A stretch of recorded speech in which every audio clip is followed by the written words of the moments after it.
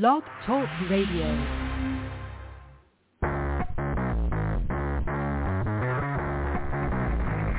Hello and welcome to Action Radio. This is Greg Penglis coming to you from the historic district of downtown Milton on the banks of the beautiful Blackwater River. And now let's get into Action Radio. Hey there, sports fans. We've got a full card today. We've got reporters from end to end, so let's get started. Hold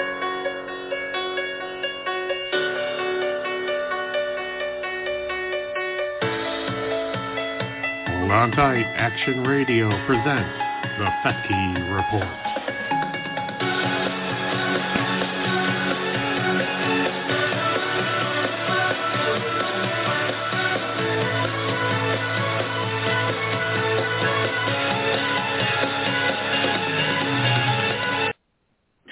Good morning, Action Radio. Greg Penglis-tacular. How are you?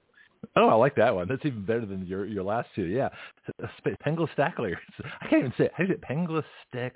You do it. Penglis-tacular. Oh, there we go. That's much more. I'll practice it. It's like Dr. Fascist. I had to work on his name, the genocidal, psychopathic, avaricious, narcissistic, pathologically lying vaccine drug pusher. That takes practice.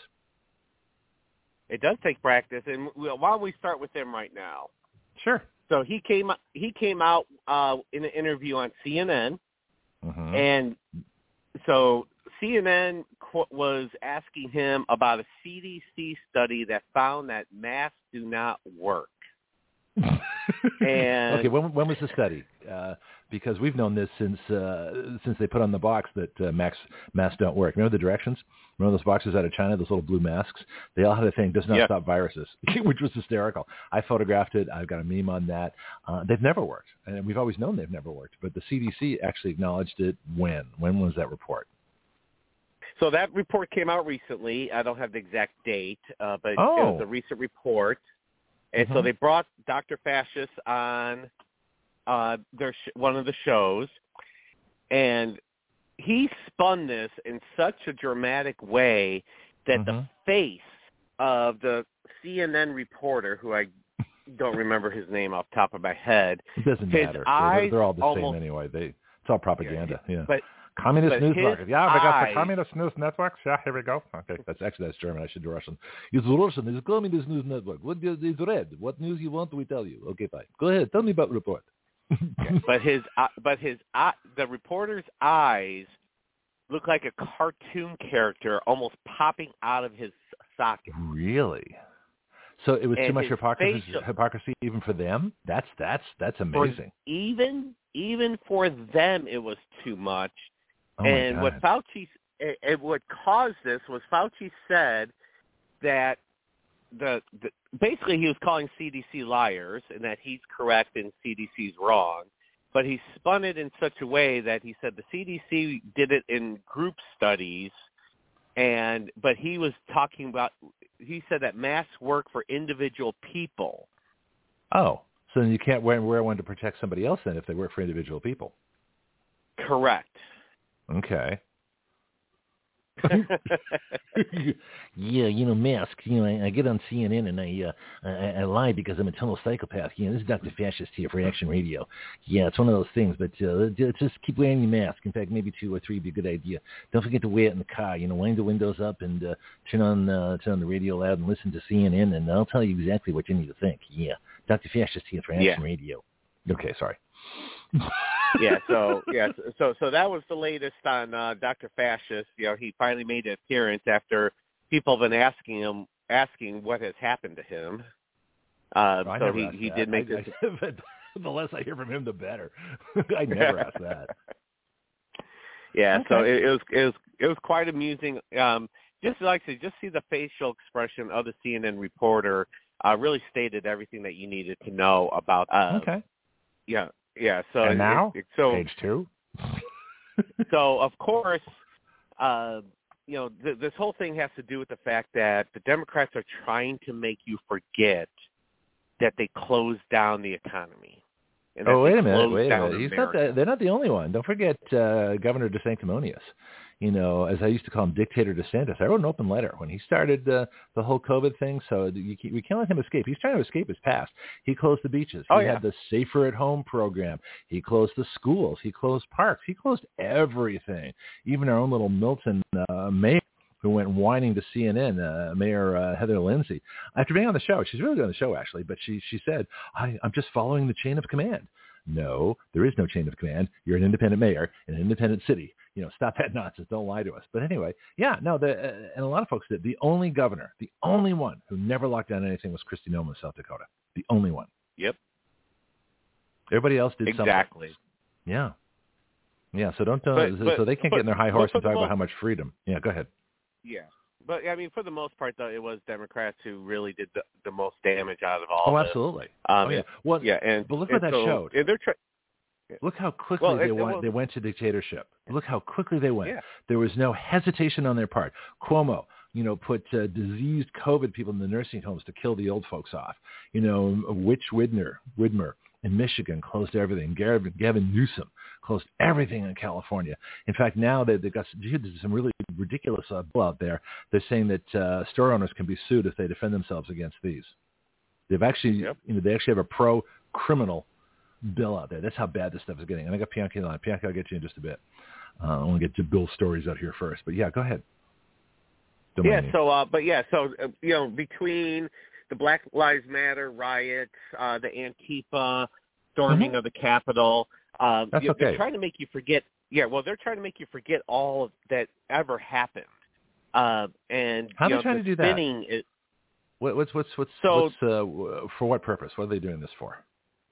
Well, because they want to win the next election. And the more people remember what happened in 2020 and realizing now all the corruption that went on during that, there's no way that anyone, well, of course, you still have the 48% who are going to vote for Democrat, even if it was a dog or a rat. It's not that high. But, but it's about 30% conservative, 30% liberal, and 30% watching football. Yeah. So, but regardless, right? But those football people are the stupidest ones because they're the ones who are not paying attention at all, and they're just going to check mark about. No, they're independents. Some of them are pretty smart. They just don't want to be a Republican or a Democrat, and I don't blame them. I'm only a Republican for convenience for the primaries, but that's it. Yeah, but most of the independents, though, are either more true. Very minor group of them are more libertarian, but the majority of them are actually liberal, and most of them do end up voting Democrat more times than Republican. That's too bad. And it is really bad, and that's the problem with America today. But the more the news gets out that Black Lives Matter was nothing more than a Marxist scam to overthrow the government or dismantle the government, the more we find out that Antifa was the one behind the January 6th, conspiring with the Democrats and the D.C. police. The more we find out about more of this and the more that stuff comes out, the less likely those independents will vote for those Democrats because even they wouldn't be able to deny it. So you hear the spin happening right now. And then the more that the Black Lives Matter people are called out, saying, why aren't you calling out anything about black-on-black crime? And their spin on it is, well, that's not the purpose of Black Lives Matter. The purpose of Black Lives Matter is to stop racial discrimination. Well, no, the purpose of Black Lives Matter is to make money. Exactly. It's a self-funding group. That's what it is. That's all they are. They're a money-making group for the people involved, using racial guilt to try and suppress white people, make them horrible, and donate. And large corporations donate billions of dollars to them, and they all buy magnificent mansions with the money. It's an extortion scheme. It's like Jesse Jackson with Operation Push. He'd go to corporations and say, pay me, X million dollars or I'll tell everybody you're racist. Well, we're not racist. Well, that doesn't matter. That's not the point of this. The point is you're going to pay us money. I mean, it's extortion. I mean, this has been going on for a long time. It is. And so they are. Black Lives Matter is a black supremacist group. Let's be direct about this. Antifa is a Marxist supremacist group. Both Black Lives Matter and Antifa are militant arms of the deep state. I don't even say Republicans or Democrats. There really aren't any Republicans or Democrats anymore. There's America First and there's deep state. And that's how it lines up. And so these people are just militant arms of them. I think, let me bring Bianca in at this point because I think there's something he's going to want to add to. So, Black Lives Matter Antifa. Bianca, what do you think? Well, you're getting better in describing thank you. I try. what it really is. Under your tutelage and careful guidance, I shall mature appropriately. Absolutely. And your guests have to always remember that black on black crime is racism too. Call it what it is. Talk to Bill about that. Bill's a regular reporter. Bill's been, I think it was my first reporter. He's the one that got me involved with that. So Bill's been with the show as long as there's been a show. So, hey, Bill. Yeah. Oh, I'm sorry. Yeah, Bill, I come and go, but, you know. You're here now. Yeah, Bill, when blacks in Chicago are shooting each other, that's racism. Wouldn't it be called so if you was doing it? But anyway, they're back. The new variant, it got Jill Biden. And now of course, because she had COVID move to hurry up. Yeah. Oh, you know what? You're absolutely right, because if the CDC, that people said that people who have had the vaccination is more prone to the new variant. Yeah. Is that what? Well, we talked about that. Yesterday we had Jason Shepard on, which is fabulous because he's going to make us a nice big profile on Winkin. So we are on our way, folks. Things are about to happen here. But we talked about the jab, the COVID shot. And I told him, I said, look, this thing does two things. One, it's designed to give you COVID. And two, it destroys your immune system. I said, it's a marketing device. And it's very good at what it does. It's like a product. It's like, when they salt stuff at the movies, they salt popcorn so much they make you thirsty, so you buy drinks, which have salt in them, which makes you thirsty, so you buy more drinks. And then you get hungry, so you buy more popcorn. Mm-hmm. I mean, it's a marketing scheme, but it's quite fascinating. But yeah, that's the COVID shot is designed to give you COVID. Now, I don't think she actually has COVID. I think that's just a marketing, that's a political device too. But is there anybody who is more elder abusive in this country today than Jill Biden? None. Look what she's doing. Yeah, I mean, what do you think of that, both of you? I mean, no one. There is no other case that is more prominent and in the spotlight than in elder abuse than Jill Biden and what she's been doing to Joe. She's profiting off of it. People around them are profiting off of Joe. Of course, if you believe some of the videos that have come out, this is not really Joe Biden at all anyways. Joe Biden, no, I believe it's Joe Biden. That he has actually died and that this is just an actor. Now, apparently he's had a lot of plastic surgery, so he doesn't look like Joe Biden anymore. But here's my real question. Who do you think Jill Biden is having an affair with? Because she ain't doing it with Joe. I'll tell you that right now. She ain't. She too old. She's dry wood. Okay. I don't know if I want to go that far. I was going to say something. I was going to use the word dry, but I wasn't going to use the word wood with it. But I like that. Well, better. That usually applies to guys, really but this is no. I mean, think about it too. I mean, it's like the chef was. We got to keep the chef alive, Tamari. From Obama. What happened to him? And Craig Robertson, who was killed by the FBI in Vegas. We can't forget our people who have died mysteriously. And so, what's going on? So, who's Michelle doing it with? was she doing it with the chef? She was doing it with the chef. Okay. Yes, definitely with the chef. So who's Jill Biden doing it with? Because she's not doing it with Joe. Nobody. Joe doesn't have to worry about remembering her name. Joe has to worry about remembering anybody's name. So Jill Biden is past that stage. She ain't doing nothing with nobody. And Hillary Clinton is too evil to enjoy, so she's neither. That's true too. She's so psychopathic.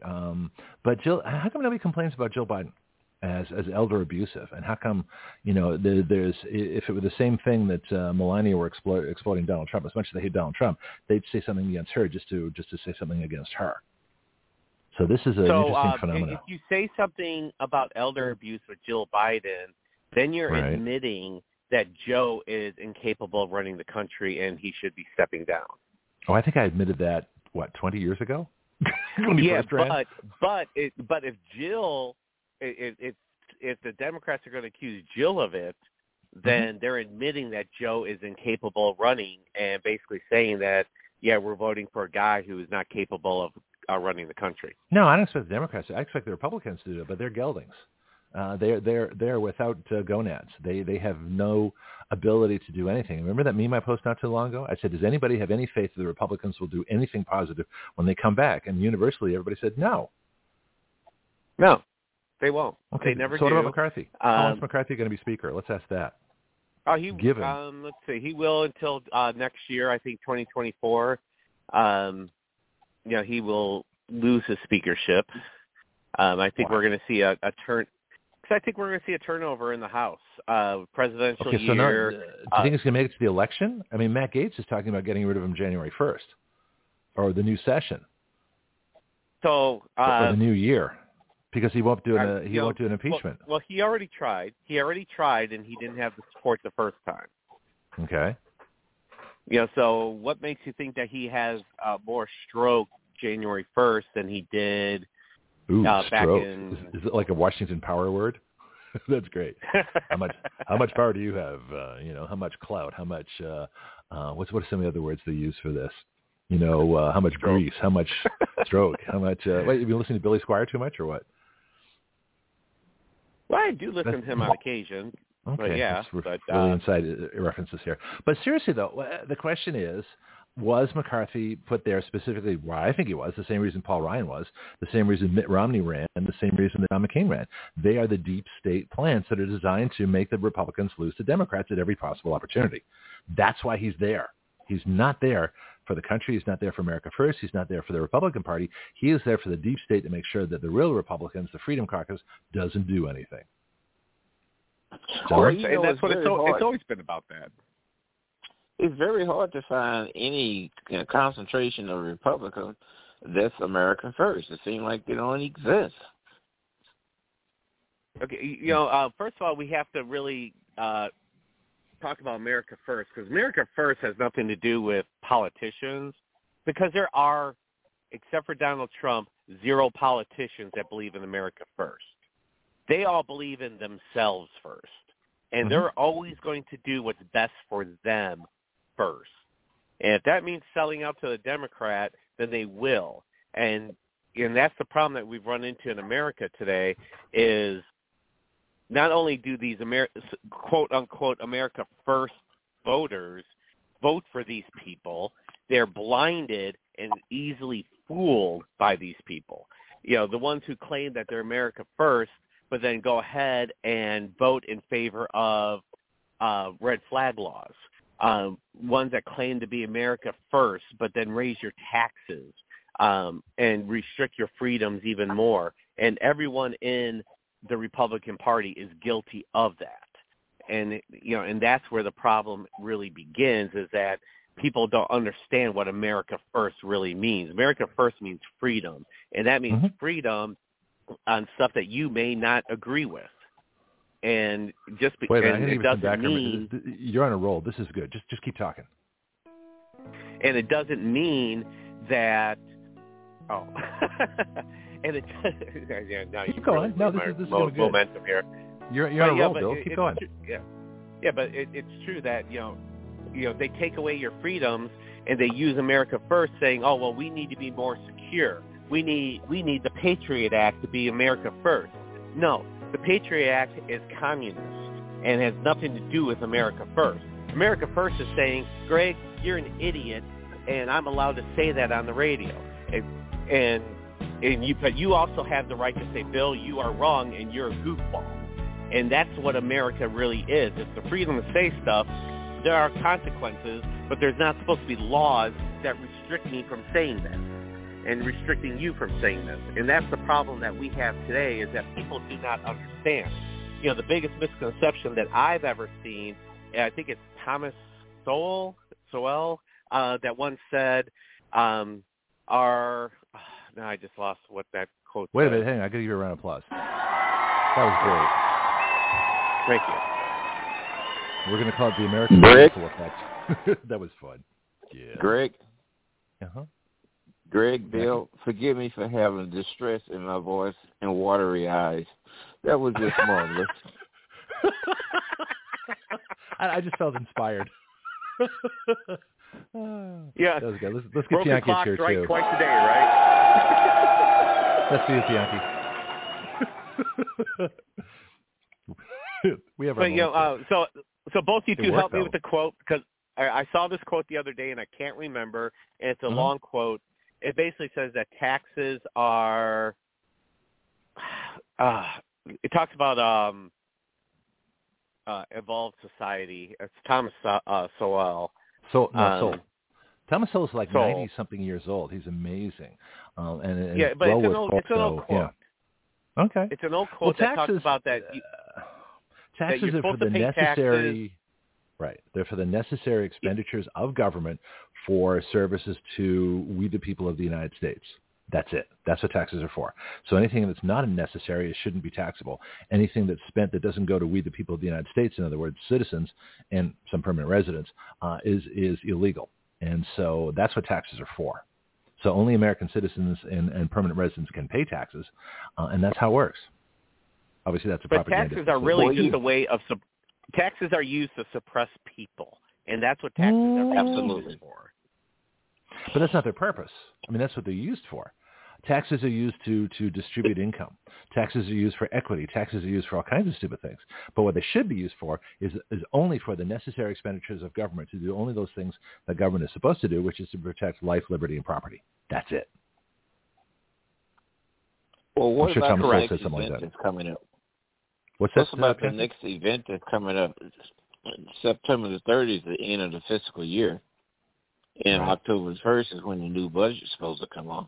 Oh, yeah. Don't we have some appropriations bills? 12 appropriations bills are supposed to be passed by the Congress after careful study and debate and analysis over the course of the previous fiscal year.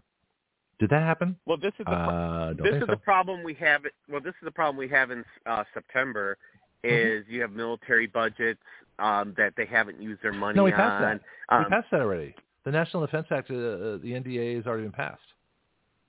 Okay, well, no, listen. Yeah, I know, but what I'm saying, though, is that this is the month that they spend unnecessarily to prove that they need all that money for the next year. This is the month that you gave me an all idea. the extra money gets spent on lobster dinners, pool tables. Every year, Rand Paul posts a list of all the unnecessary spending that happens in September, just so that they could use up the remaining of their budget. This is each department. It's not just military. Department of Education, you name it. They will spend money uselessly just in order to use up their budget so they get the same amount of budget or more. So what Congress needs to do is take a look at that, and any money spent in September, should be stricken from the budget. Now, of course, what they'll do is they'll just spend it in August. But what I'm saying is Congress needs to look at that kind of excess spending and say, okay, where did you stop spending for your agency, and when did you spend so you could get the same amount of money next time? Or the presumption of growth. I mean, they start with last year's budget and they add like 5% to it, and then they start negotiating for the increase above that. So what they really need to do is what Russia was going for, zero-based budgeting. So your budget is zero. Now justify everything. That's how they should do it. And it should be done with proper appropriations. And it's supposed to be a year-long process. That's why we have an appropriations committee in the House and a budget committee in the Senate. That's what their job is. That's all their job is. So the most important thing government does is spend taxpayer money. So that should take up a majority of what they do. And when I talked to Walter Williams when he was still alive, he was on the show. It was my first big interview. And we talked about this, and we said that the federal budget shouldn't be more than about $1.5 trillion, because there are only three things they're supposed to do. Defense, infrastructure, and the necessary offices. And he told me that the defense is about 70% of the budget. It should be. Infrastructure is about 25%. And then the necessary offices, of the government that are in the Constitution is about another 5%. That's your budget. That's it. And but what my recommendation is, Greg? Go ahead, Bianca. What was that? I'm sorry. Bill and Greg, my recommendation would be that we're going to go over the budget that was set. So what should be done for October the 1st, you reduce your budget by 10-15%. That way you don't be raising a ceiling. So the reduction of 10 to 15% becomes the new floor, and you don't go no higher. And if some things have to be cut, like you just got through mentioning, the purchase of lobsters and pool tables and stuff, it's going to be cut. You don't have the money for it. Well, they should cut 20%, I think, anyway. Just everybody should get a 20% cut immediately and let them figure it out. But the better thing, I think, is our constitutional amendment. This is the Congress cannot borrow money. If you take away the power to borrow money, they're figuring on borrowing $2 trillion this year. Well, that's insane. There's no reason for that. Because if you audit the government, if you look at all the things that they're spending money on throughout the year, that is a total waste. The study of mating habits of cockroaches in Madagascar, or whatever else they're doing. There's so much waste in government that they could easily cut probably, a third to half their budget simply on duplication and waste alone. Why don't they just come, what they really should be doing is treating them like board of directors, and that you don't get paid unless there's a profit. Well, you could do that. I mean, there's a lot of things they could do, but the problem is they won't do anything. Mm-hmm. I mean, all they do is have automatic increases. Taxpayers just refuse to stand up to these agents. I mean, to other agents. The average person, and this is part of the process too, is that the people of this country have been so beaten down, and so they don't even think that we can succeed, even though I know we can't, especially with what happened yesterday. But change is coming. But the constitutional amendment to ban Congress from borrowing money, things like this, appropriation strategies, this stuff is all possible. But people are so beaten down that we're going to have to show some success before people will actually support us, so we'll have some real success. So it's going to happen. It's just a question of how and when. But that's what needs to happen. People don't believe it. They just don't think that anything will change. And that's by design, so that nothing will change. And we need to change that. To cover, we got about 4 minutes before Wendy comes in. Well, so I went to D.C. last Friday. Spent the day there. Go ahead. Yeah. So so I did go to the U.S. Capitol. Toward that. Then I had I thought the pass I had got me on the Senate and House floor, but it didn't. So I had to go to Matt Gaetz's office. And did you see our dear congressman? Was he there? No, he was back here already. Oh, okay. But the weird part, and maybe it's because they weren't in session, but once you pass security, you pretty much have free reign to go wherever you want to go. And it was really bizarre and kind of creepy. Matt Gaetz's. So you go on the ground floor. Matt Gaetz is one floor. His office is one floor below the main floor, and then there's another basement. There's one below. There's one below him, so I can't say it's the basement. But you're walking down these hallways, and it's. Do you remember? Did you ever see the movie Resident Evil? No, I was there. I interned in Washington. I've walked all those hallways. Right, I used to ride the you subway. Know what I'm talking about. Okay. I even rode the subway with senators and House members between the two chambers under the Capitol. So I've been all over that thing. But that was in the 80s when it was even more open than it is now. Yeah, but it was weird because we were just walking around. I was looking for his office. I was just kind of walking around, and there's no normal. Security anywhere. Oh, they're watching you. Don't worry about it. You're on camera. I know they are, but it was very bland and just pure white hallways with a bunch of closed doors. It was very strange. Matt Gaetz's office is right in which the one thing I was kind of confused on, and I saw because your expectation is way different than reality. The reality is very underwhelming when you go inside the house rooms. So Matt Gaetz's office is right across the hall from the Committee of Ways and Means. That's convenient. And I'm going, well, I just found that weird that this is in the basement and it's just a normal door. I expected, like what you see on C-SPAN or something Mahal? like that. Do you expect a palace or something? This is the people's house. This is America. It's not a palace. It's not royalty. I know what you're saying. You expected more. Yeah. But and the reason it's so they don't have as much security there. Once you get in, unlike January 6th where they forced people in, but they normally have doors, which are big. You could not open those doors with an army. They have security, and you would not get past that security, unless they completely, X-rayed you're 5 generations back. But once you're in, you're in.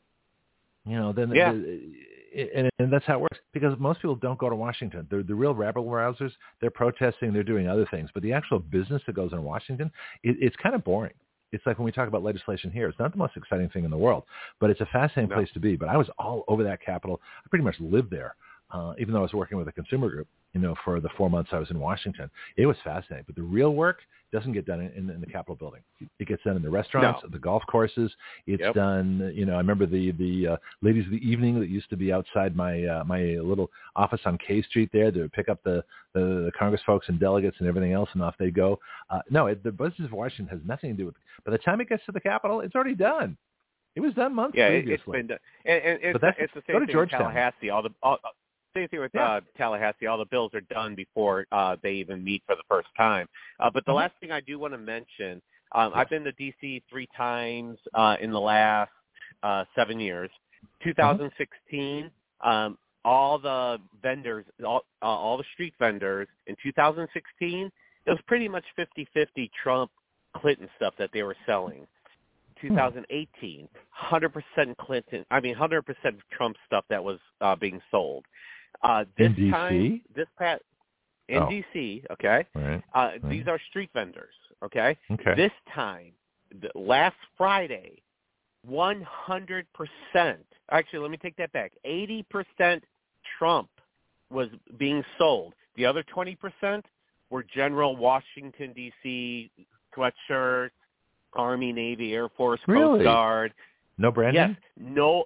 No Biden stuff at all. In fact, the only time I saw anything that talked about Biden was a homeless guy in Lee Square with a Vote Biden 24 hat on. Was it Biden? Homeless guy. Oh, okay. It wasn't Biden. It kind of looked like a black version of Biden, but yeah. Okay. But yeah, one homeless guy. The entire time I was in D.C., I did not see anybody at all with anything that said Biden at all. Never. Did it say Obama? Did you have any Obama material? No. Everything was Trump. Everything was Trump. Even in D.C. And that's funny that it's in D.C. Okay. Wendy's on the line, so let's get you. Yeah, so it was Go like ahead. that in 2018 also, in 2016. I saw a lot of. I did see Obama stuff in 2016 because he was just he was winding down. But yeah, right. So what you're hearing across the country is exactly what is happening in D.C. Is that this is Trump's country, but it is being stolen. But I do have to go over my dollar for today. That they stole the election. Otherwise, everybody knows they stole the election, especially the people that stole the election. Anyway, go ahead. Yeah. So I got to go over my dollar for today. You guys go have a good rest of the show. We'll talk more next week. Thanks, Bill. Appreciate it. Glad you had a great time in D.C. Here we go. Do you really want the truth? Do you have questions you can't ask in church? Welcome to the Oh My God Report. Wendy Arthur is more concerned with truth than propaganda, putting more value in Scripture than religion, and more about you and your relationship with God than your membership in any church. This is Christianity with a Kick. See, I'm really starting to enjoy Wednesdays. I've got Bill, then I got Wendy, then I got Bonnie, then I got Bianca. This is one amazing day. This wall-to-wall report is so much fun. So Wendy, a meme yesterday was talking about shadows. There was a Trump shadow, a Kamala shadow, and a Biden shadow. And we got to joking about this. We need call signs. And I think yours for me is I don't know, pretty arrogant, but I like it anyway. But we should do. We should pick our shadow personalities. We all need call signs that we should. We'll talk about it in the group. But you can't think of your own. Other people have to name you. So if that's what you want to call me, we'll put it to the group. So just let folks know. So we had we had another person put on my shadow was Woody Woodpecker, which I thought was hysterical. But Wendy put the brain. Had this like rotating brain. So if you want to call me the brain, I mean, like I say, it's arrogant, but I kind of like it. Anyway, so we're all going to have our own call signs. I'll think of one for you, Wendy, or we'll put it to the group and see what they come up with. Anyway, that was funny. Okay. Oh, well, I tell you what, it's. I think it was kind of really funny because it's called the shadow government, and everybody's got everybody had their own little shadow shape representing them, not their own actual shadow, but what the shadow represented of them, and so I thought that was really quite funny because everybody's perception is different, because I would have never, ever thought about Woody Woodpecker being your shadow. I wouldn't have either. That's why it's so funny. And that was hysterical. But we should go over the shadows real quickly, just the three that were there, because they're really accurate. It's pretty funny. Then we'll get a name for Bianca, too. But everybody needs a name. All the regulars on the show, we're going to get our own shadow name. So okay. Go ahead. So who was Trump? Trump was the lion. Mm-hmm. And Kamala was a snake. Mm-hmm. And Biden was a shadow of this old guy on a walker. I'd like to know who did that because that's really funny. So anybody go to the post. It's on there. I think it's under Wendy's. Is it a public post where folks can reach it, or is it like friends only? I mean, I'll post it on my page otherwise. No, it's on my on the Action Radio comedy page. Oh, okay. Well, in that case, yeah, that's doing really well. You know, like I said, it's a good thing God has humor because we're just, and that just came to me like a couple months ago. I said, well, we really need a comedy page for all these funny memes because separately they're not as good, but you put them all together. So that's the Action Radio Comedy Freedom Frontier. If anybody wants to join us there, no membership, no, I don't restrict unless you're really bad. I think I've only taken one post off, but other than that, it's the Wild West out there of comedy. It's kind of fun. Yeah, well, and if you think about it, during the Depression. The vaudeville, was a hit because people needed to laugh. Yeah. Whenever things get really dark, humor comes to the forefront because it's a way of coping with the world and the situation at hand. And, Scripture tells you not to be, for we walk by faith and not by sight. So don't be looking and concentrating at what's going on around you. You have to be aware of what's happening, of course, but don't dwell on it. Don't let your mind stick on it because then depression sets in and the fret and the worry and the anxiety and all that kind of crap comes in.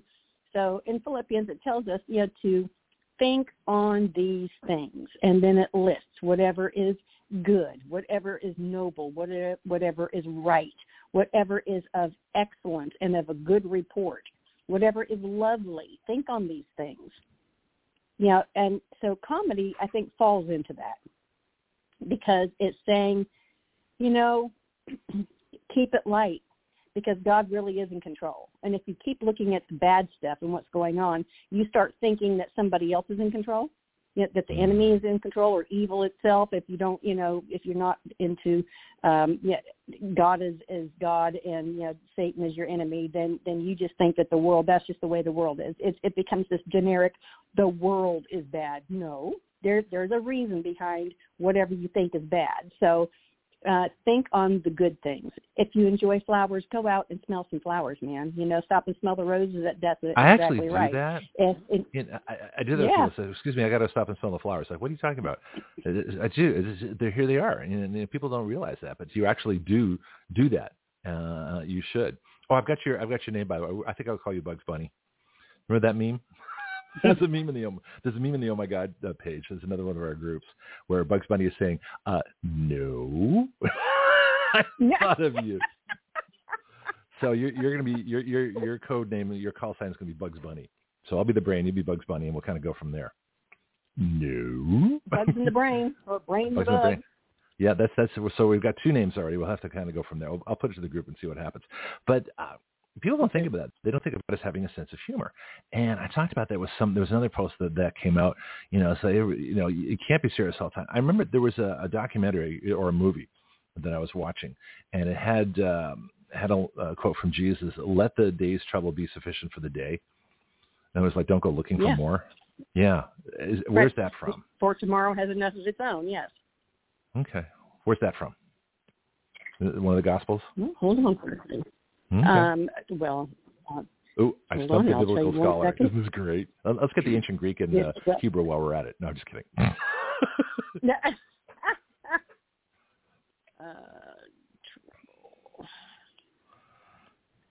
Meanwhile, Wendy's looking up our biblical. Well, you asked, and I had, now I have to. This is where I need like the Jeopardy theme. Do do do do do do do do do do do. And it depends on which version you're looking up too, because it's worded. Okay. King James. You don't have to look it up now. I'm just happy that I got some scripture correct. I mean, that's a novelty in and of itself. Okay. Okay. Well, anyway, then. Did you have a topic? I mean, we just. Right now, I'll let you know. I think I've taken you 10 minutes off your topic, but that's okay. What was was this your topic? And I just happened to hit it by serendipitous accident. Well, yes, because it's just because of what's coming. And I did 2 weeks in a row about that, so I didn't want to weigh everybody down again. Although I'm not changing my mind about it, you really do need to be prepared. because of what's coming, the darkness that is coming, I'm encouraging everybody to please don't dwell on that. I mean, you can't escape it. You're going to be involved in it, but you don't have to let it overwhelm you. It's not a blanket of darkness that you can't get out of. It's temporary. We don't know how long it's going to last, but it's temporary. So if you could just focus on the good things. I'm asking you to make a conscious decision and be purposeful and intentional about laughing, about finding joy, about thinking of things that make your heart happy. And if you don't have faith in Jesus Christ, then you're going to have to do it the best that you can. But those who have faith in Jesus and trust him and know that he's got you, you really have a peace that nobody else is going to have, because peace is going to be at a premium during this episode, this time, this darkness that comes. But you don't have to let it overwhelm you. Do you find that people who follow Jesus Christ have either a more or a better sense of humor? I find liberals are miserable all the time, and the world's a terrible place, and it's doom and gloom. And, I've even, tried dating liberals, and they hate me. They'll say, I can't believe you said that. And actually, it was a really funny incident. Back in one of my online adventures, I met someone, and I didn't bring politics into it until she asked something incredibly political, and of course I had to respond. She says, you're one of them. And she starts walking away from me. I said, where are you going? I said, we're done. I said, what are you talking about? We're just talking. No, you're a conservative. I can't talk to you. Oh, okay, fine. Well, I guess that was that. Anyway, it's that bad. That's the thing. It is that bad because their narrative is doom and gloom, because that's how their father, the enemy, the Satan works. It's all doom and gloom. It's all intimidation. It's all fear. And if you can't get somebody to agree with you and parrot what you are telling them to believe and think, then you are an enemy. And so you must be intimidated into cowing down, and they're miserable all the time. There is no joy. There is no laughter unless it's derisive laughter at your opponent. But everything is about opponents. Everything is about being against something. And where if you have faith in Jesus, it's like you are for what God is for, and you're going to stand up against what God is against. And there's going to be opposition, but that doesn't mean that you have to live your life just constantly in this negative state. It's no, because God's kingdom has joy. That's one of the fruits of the Holy Spirit. I mean, that's something He actually gives you, no matter what it looks like around you, because joy is on the inside. It's not dependent on anything around you. Happiness is circumstantial, but joy is not. Joy overrides anything else going on around you. Well, that makes sense. That's interesting. I never thought about it, but that makes a lot of sense. Well, it's like our attitude here at Action Radio. Something, in all doom and gloom and everything going around, and, Dr. Fattis is bringing back his masks, which we know don't work because they say so on the box. They do. Yeah, Dr. Fascist is back. I'm a total psychopath. Here we are for this is Dr. Fascist for Action Radio. Don't wear a mask. Don't listen to anything I say because, I am a psychopath and it's working because you believe me. Anyway, something incredible happened yesterday. We had Jason Shepard on, who is a high-tech, social media platform guru. And it looks like we're going to get a really nice big profile on Winkin, his social media site. So despite all the doom and gloom, despite all the problems, despite the fact that we have an illegal administration, despite the fact that all these things are going on, and the Republicans, the geldings, are like, oh, no, we can't do anything about it. Here we are saying, you know what, we're going to get a new profile. I have a new law I just wrote on compliance costs and everything else for people being investigated. We are still full steaming ahead. I don't care how bad it looks or gets or anything like that. I don't care. There's a bright future ahead. The freedom and prosperity is coming, and we're just going. I'm not slowing down for a second. So I got joy, tons of it. That's right. I'm happy because you are staying true to your purpose, and there's a lot to be said about that.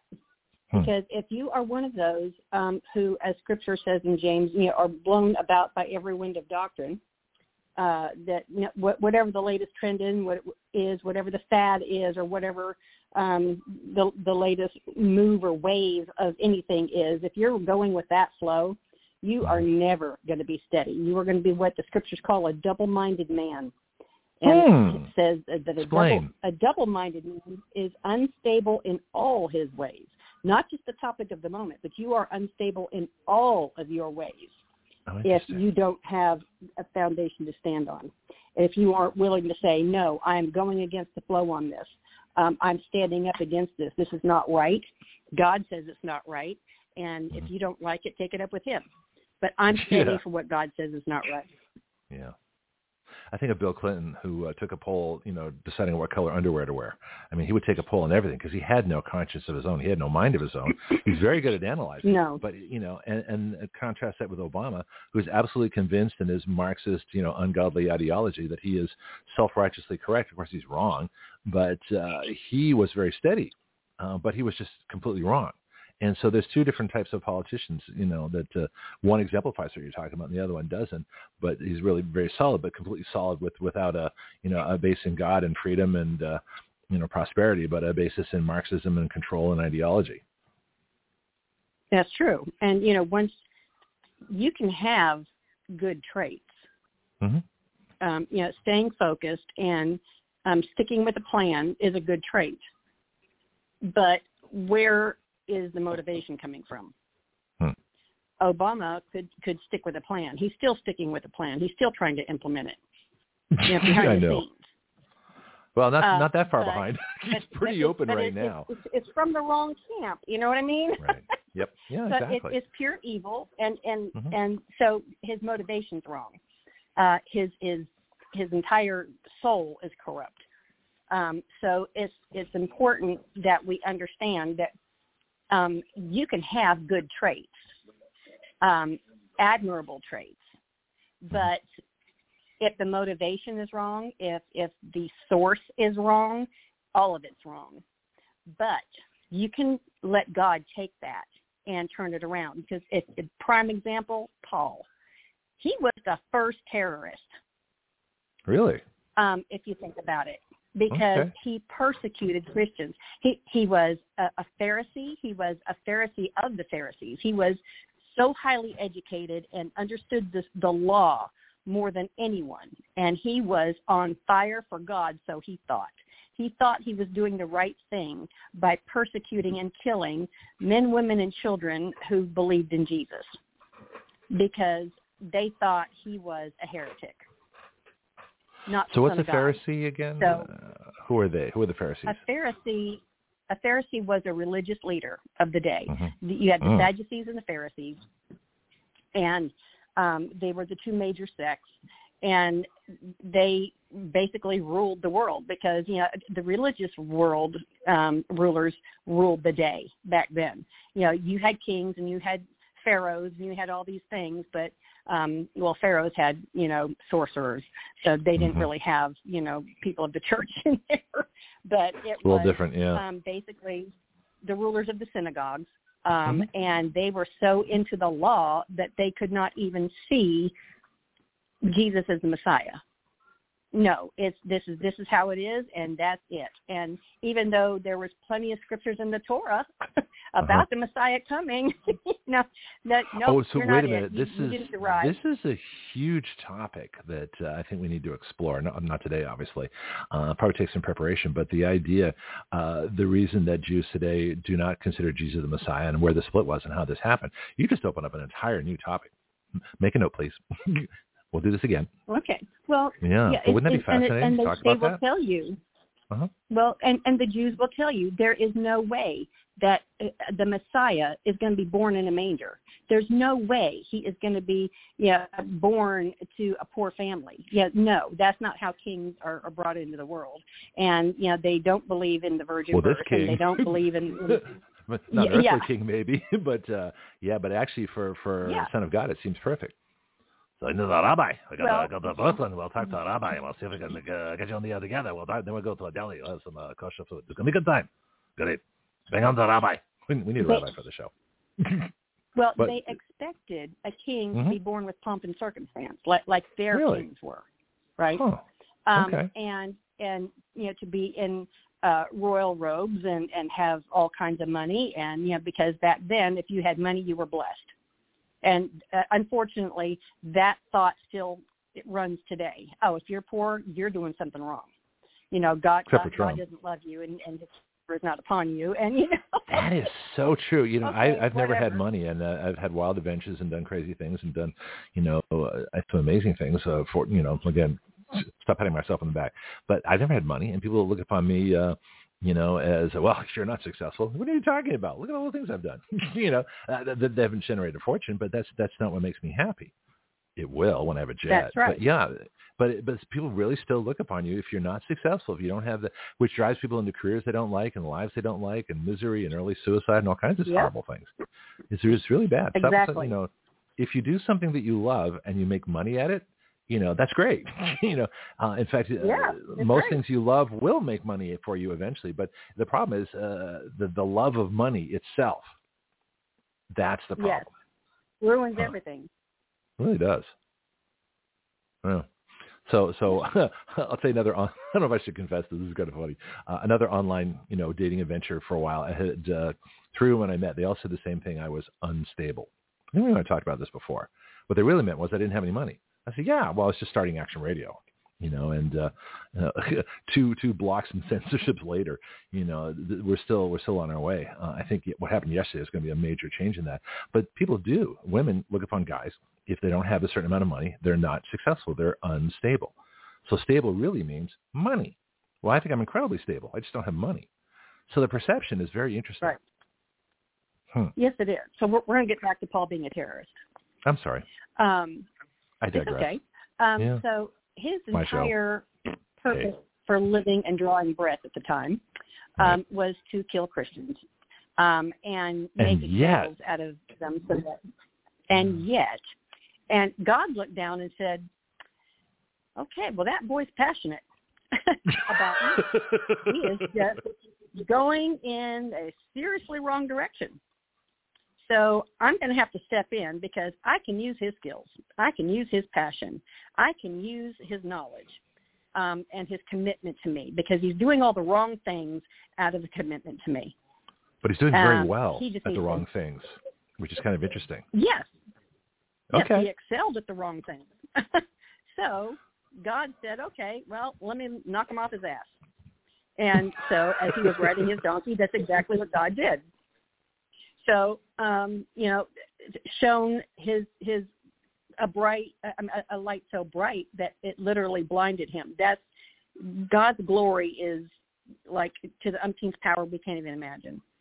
And so he knocks off his donkey and he is lying blind on the ground and has no idea what's going on. And and then the Lord audibly to where everybody hears and said, Paul, well, actually, he was Saul at the time. Saul, why do you persecute me? Yeah. And Paul, and Paul being Saul at the time, said, Lord. He actually said, Lord. His spirit knew who was talking to him. And the real he big said, guy. yeah. And they all was like, oh, crap. You know? Exactly. So like, Lord, you know, speak to me. What are you trying to say? And he's saying, Saul, why do you kick against the pricks? You know, and that those were really long thorns, like they made out of the crown of thorns for Jesus. The 4 and 5 inch long, you know, thorns, really thick, hard, pierce you through. Well, when you were training oxen, train them how to plow in the field, you hook them up to the yoke, and you had a board, and they had these really long thorns called pricks.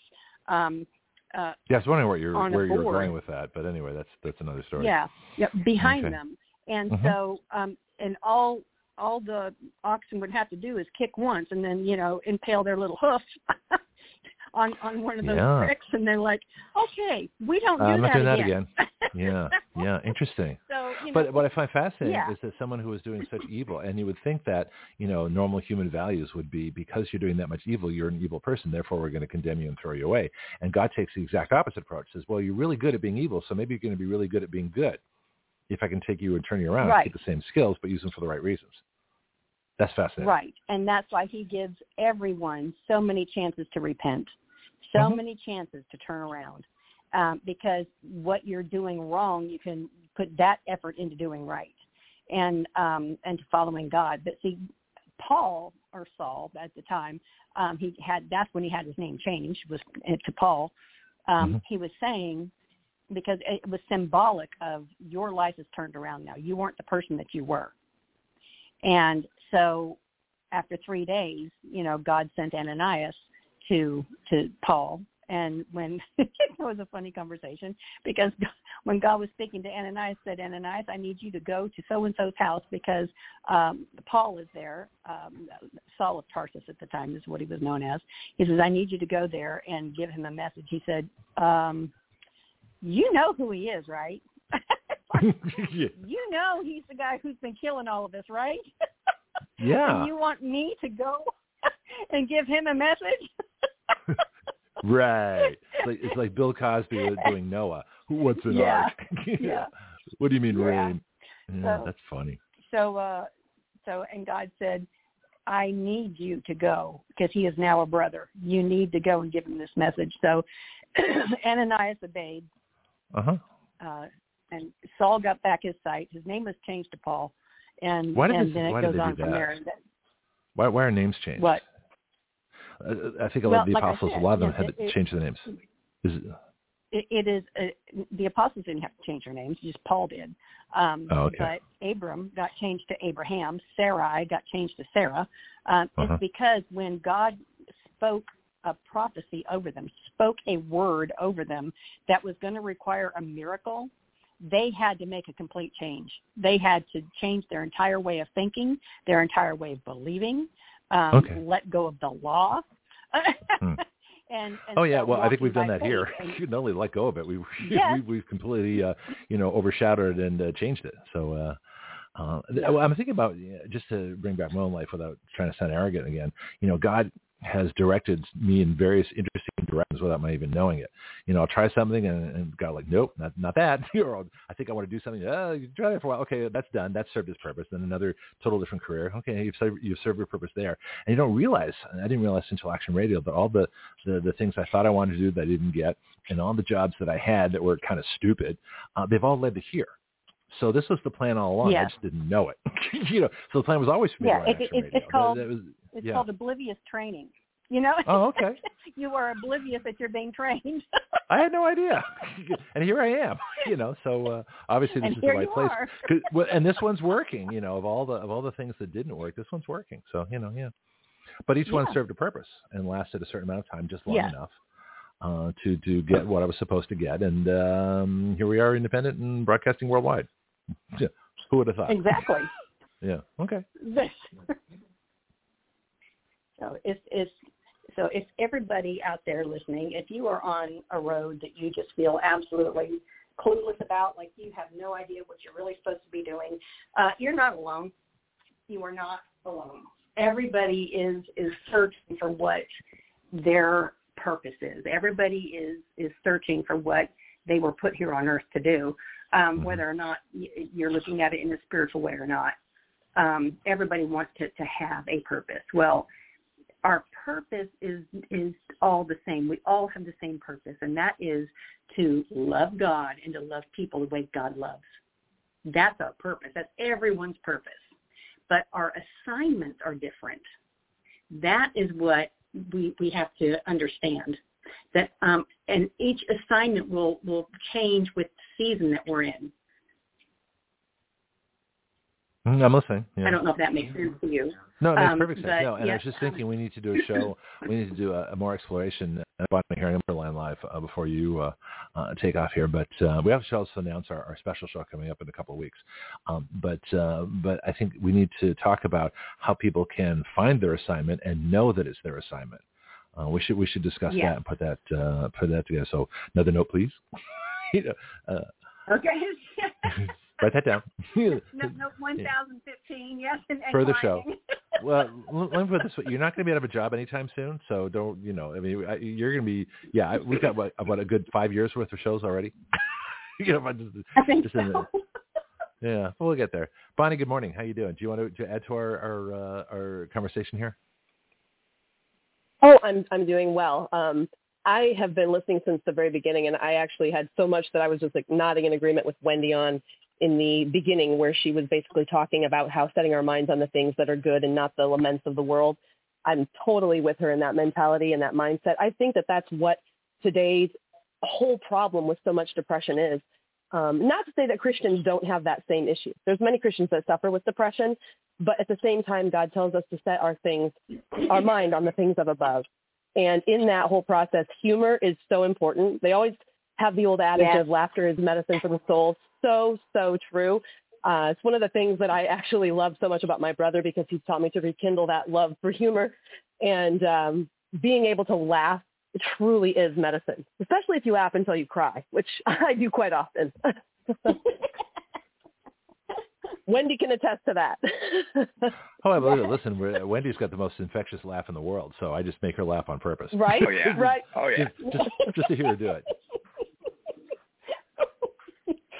Well, it's go ahead, Wilma. Wilma Flintstone, go ahead. I thought that my voice was echoing. There's some dude on the line here, too. Dude, identify yourself. Speaking into Wendy's phone. Or was that Wendy's phone? Who's that? No, that is Scott. That's me. Sorry. Hi, Scott. Shut up. No, you don't have to shut up, but just if you're like a voice out of nowhere, it kind of freaked me out for a minute. Yeah. That was funny. I thought it might have been, because God calls the show here. So you never know. Yes. Maybe it's like right. bypassing the phone line. So, yeah. Yes. Okay. Is Scott joining us for the next hour? I don't want to cut into Bonnie's time because she's got some good stuff to say too today. Okay, well, that sounds so good. I will sign off. Excuse me. And if anybody needs to get in touch with me or ask any questions or give some input, you can reach me on Facebook at Wendy Arthur or Art by Wendy Arthur or Dimensions Ministries. And y'all know what I'm going to say. I'm just going to sign off and say, bow now, avoid the rush. Absolutely. But we're sort of getting everybody to do the like an official thing. This is Wendy Arthur with the Omega Report, Action Radio. That might come in handy someday. Okay. Let's give that, we can do that. Give that a shot. This is Wendy Arthur with the Omega Report on Action Radio. Oh, I and love I'll it. see you next week with another one. Thanks, Wendy. You take care now. Bye. All right. Let's get Bonnie's theme, which is still too long. I haven't edited it yet. I apologize. It's been busy around here. Well, it's been so busy. Oh my God, it's been crazy around here. Oh, trust me, they've been busy here too. Yeah. Well, I'll tell you about it when we get back from our lengthy theme. So everybody get a cup of coffee. We'll be right back. Oh, hang on. There it goes.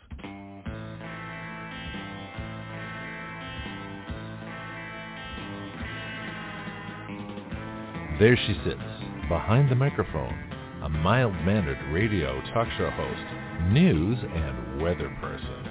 But that's only part of the story. She's really a secret agent. Meet Bonnie Nesbitt, or as we address her, Bond, Jane Bond.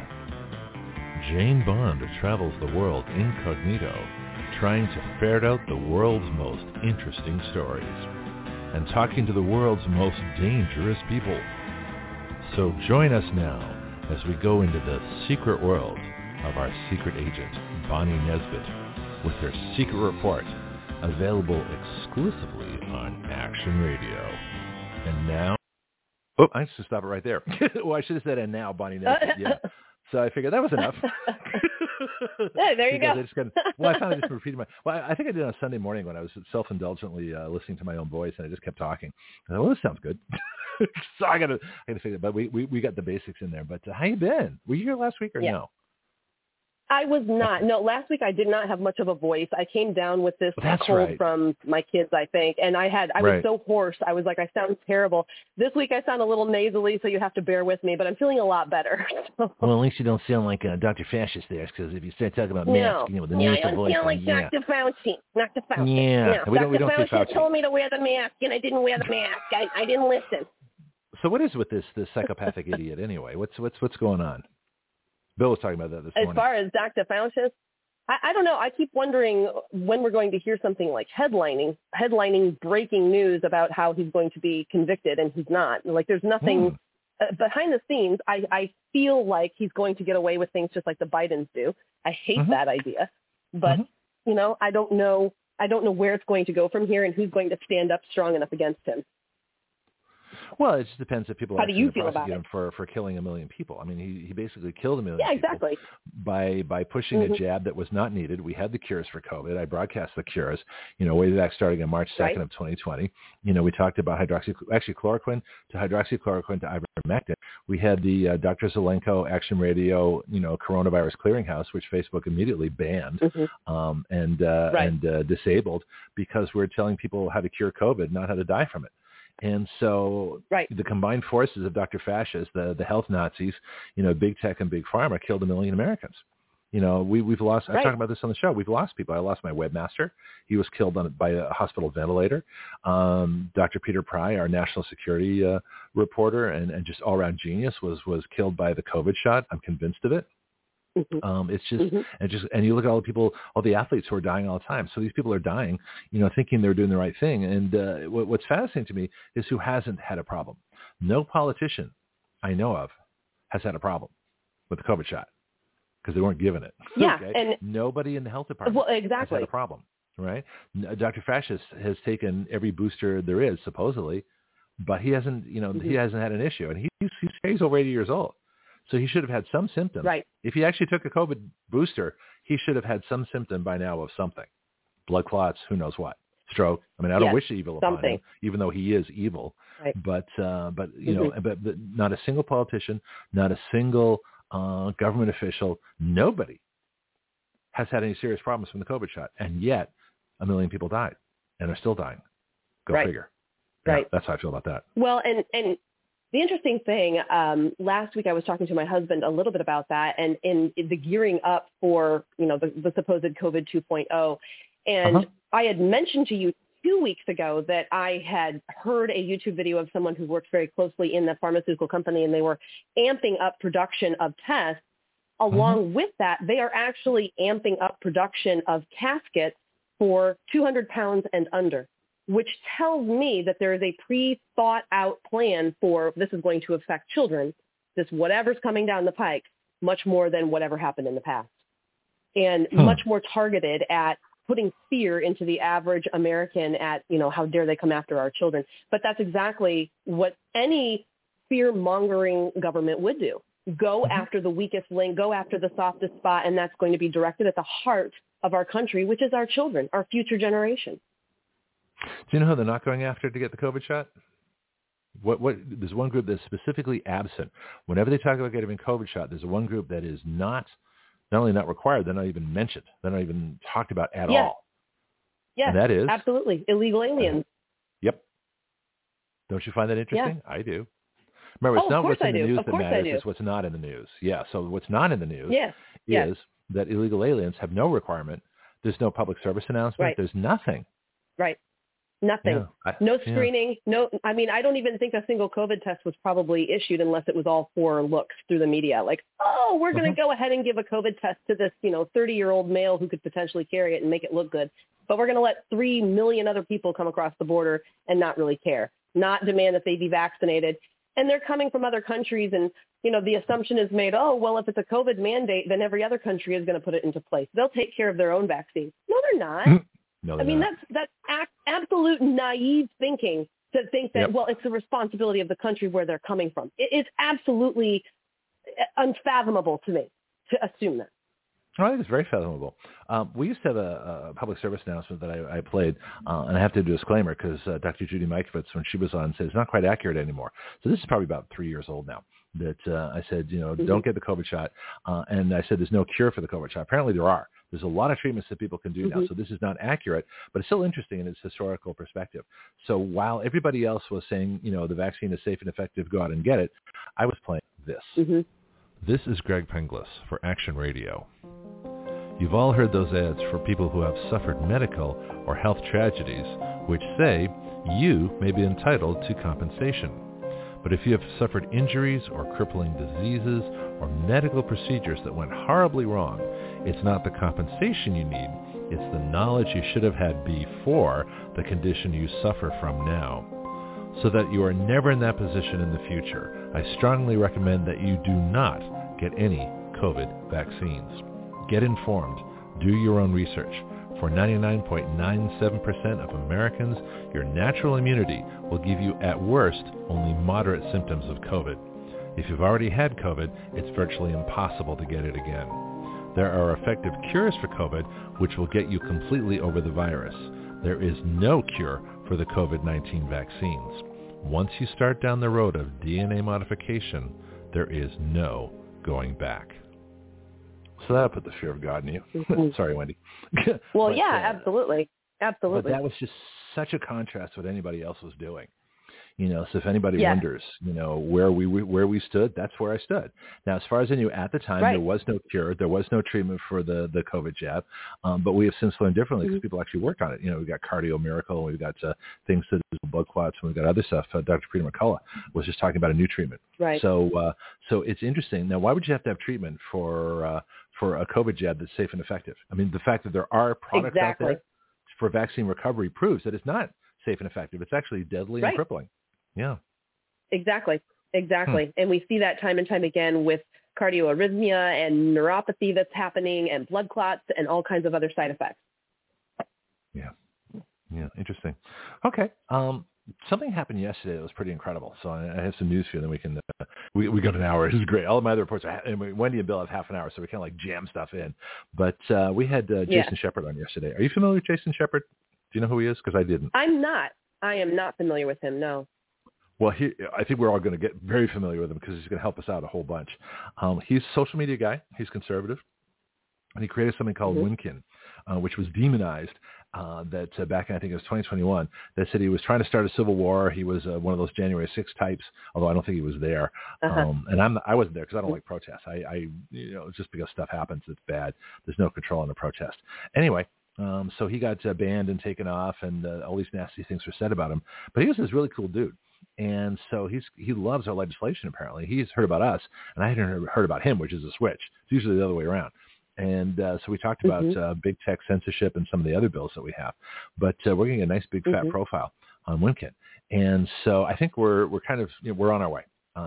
If that happens and a lot more people notice us, then success breeds success. So other platforms might pick us up and, all of a sudden shows and different people, and I start getting interviews, and then I get on Tucker Carlson and write a bill on the air, and everything changes. So that's where we're headed. Yes. But in a world of bad news, I had some really good news yesterday. I mean, something incredible happened. Whole new contact, things like that. So this is going to be, Bonnie, right place, right time. Stick around.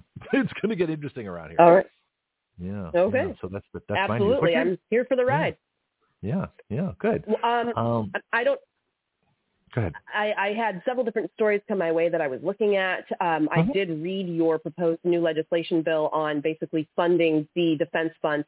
And as I tried to poke holes in different areas of it and try and see how airtight it was, the only thing that I could even come up with would be how, on the defense side of things, how you would, I'm trying to come up with the right terminology, how you would assuage from them intentionally dragging out the trial so that they end up making more money. You see what I'm saying? Like if you're backing the defense fund, they have no incentive to a speedy trial.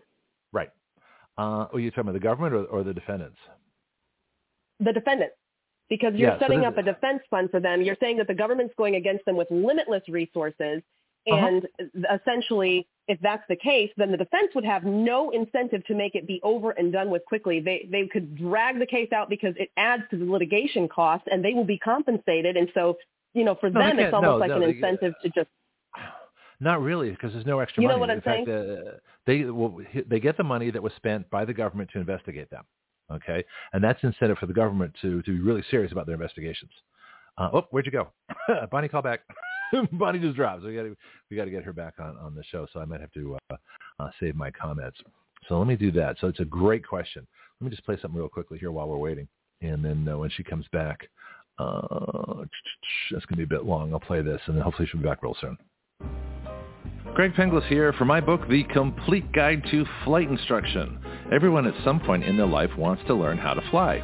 Few try. Even fewer go on to get a license. I believe a major reason for that is how we teach people how to fly. My book is designed to help you navigate the flight training system, but it's so much more than that. It really describes an entirely new way to teach flying. So if you've never tried a lesson or got discouraged in your training and quit for any reason, this book can help you. Don't be a rope pilot who just follows procedures. Be a thinking pilot who makes great decisions, who understands all the reasons why we do what we do. You can incorporate these principles into your own flight training at any time. The Complete Guide to Flight Instruction is featured on the Action Radio with Greg Pankless Facebook page and is available from Amazon.com.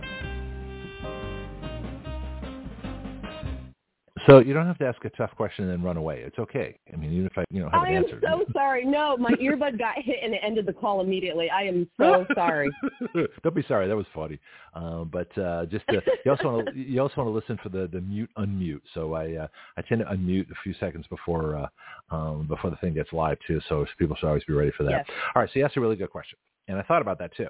I didn't put it in the bill because I don't have to. And that is where we have judges. So if somebody brings a frivolous lawsuit, or if they're trying to extend, expenses, or they're trying to any of those things, that's what the judge is for.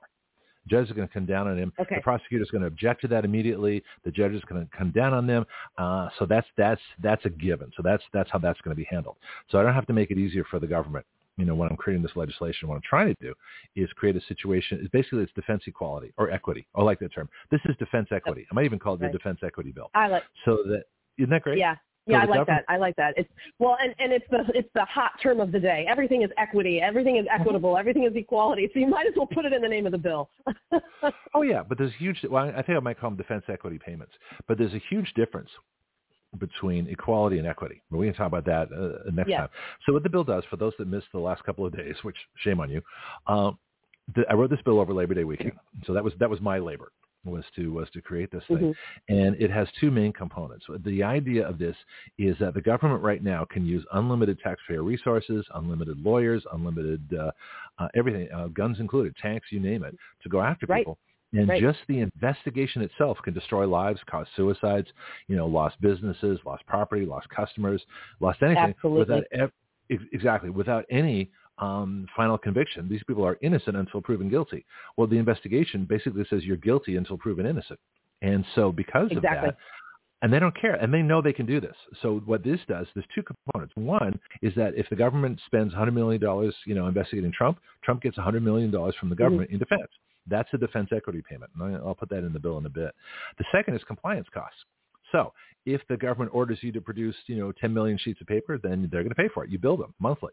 Or however much the legal costs are. So attorney's fees, paperwork, research, extra employees you have to hire, contractors, anything you have to do to comply with the government's investigation, they're going to pay for it. Now, if you're judged guilty, they can, of course, go after that. They can recoup the cost. They can do whatever they want. I don't care. That's not the point. But the point is to get you to the point of final conviction. And just before final conviction, you're still innocent. And so all the way through the trial, all the way through everything.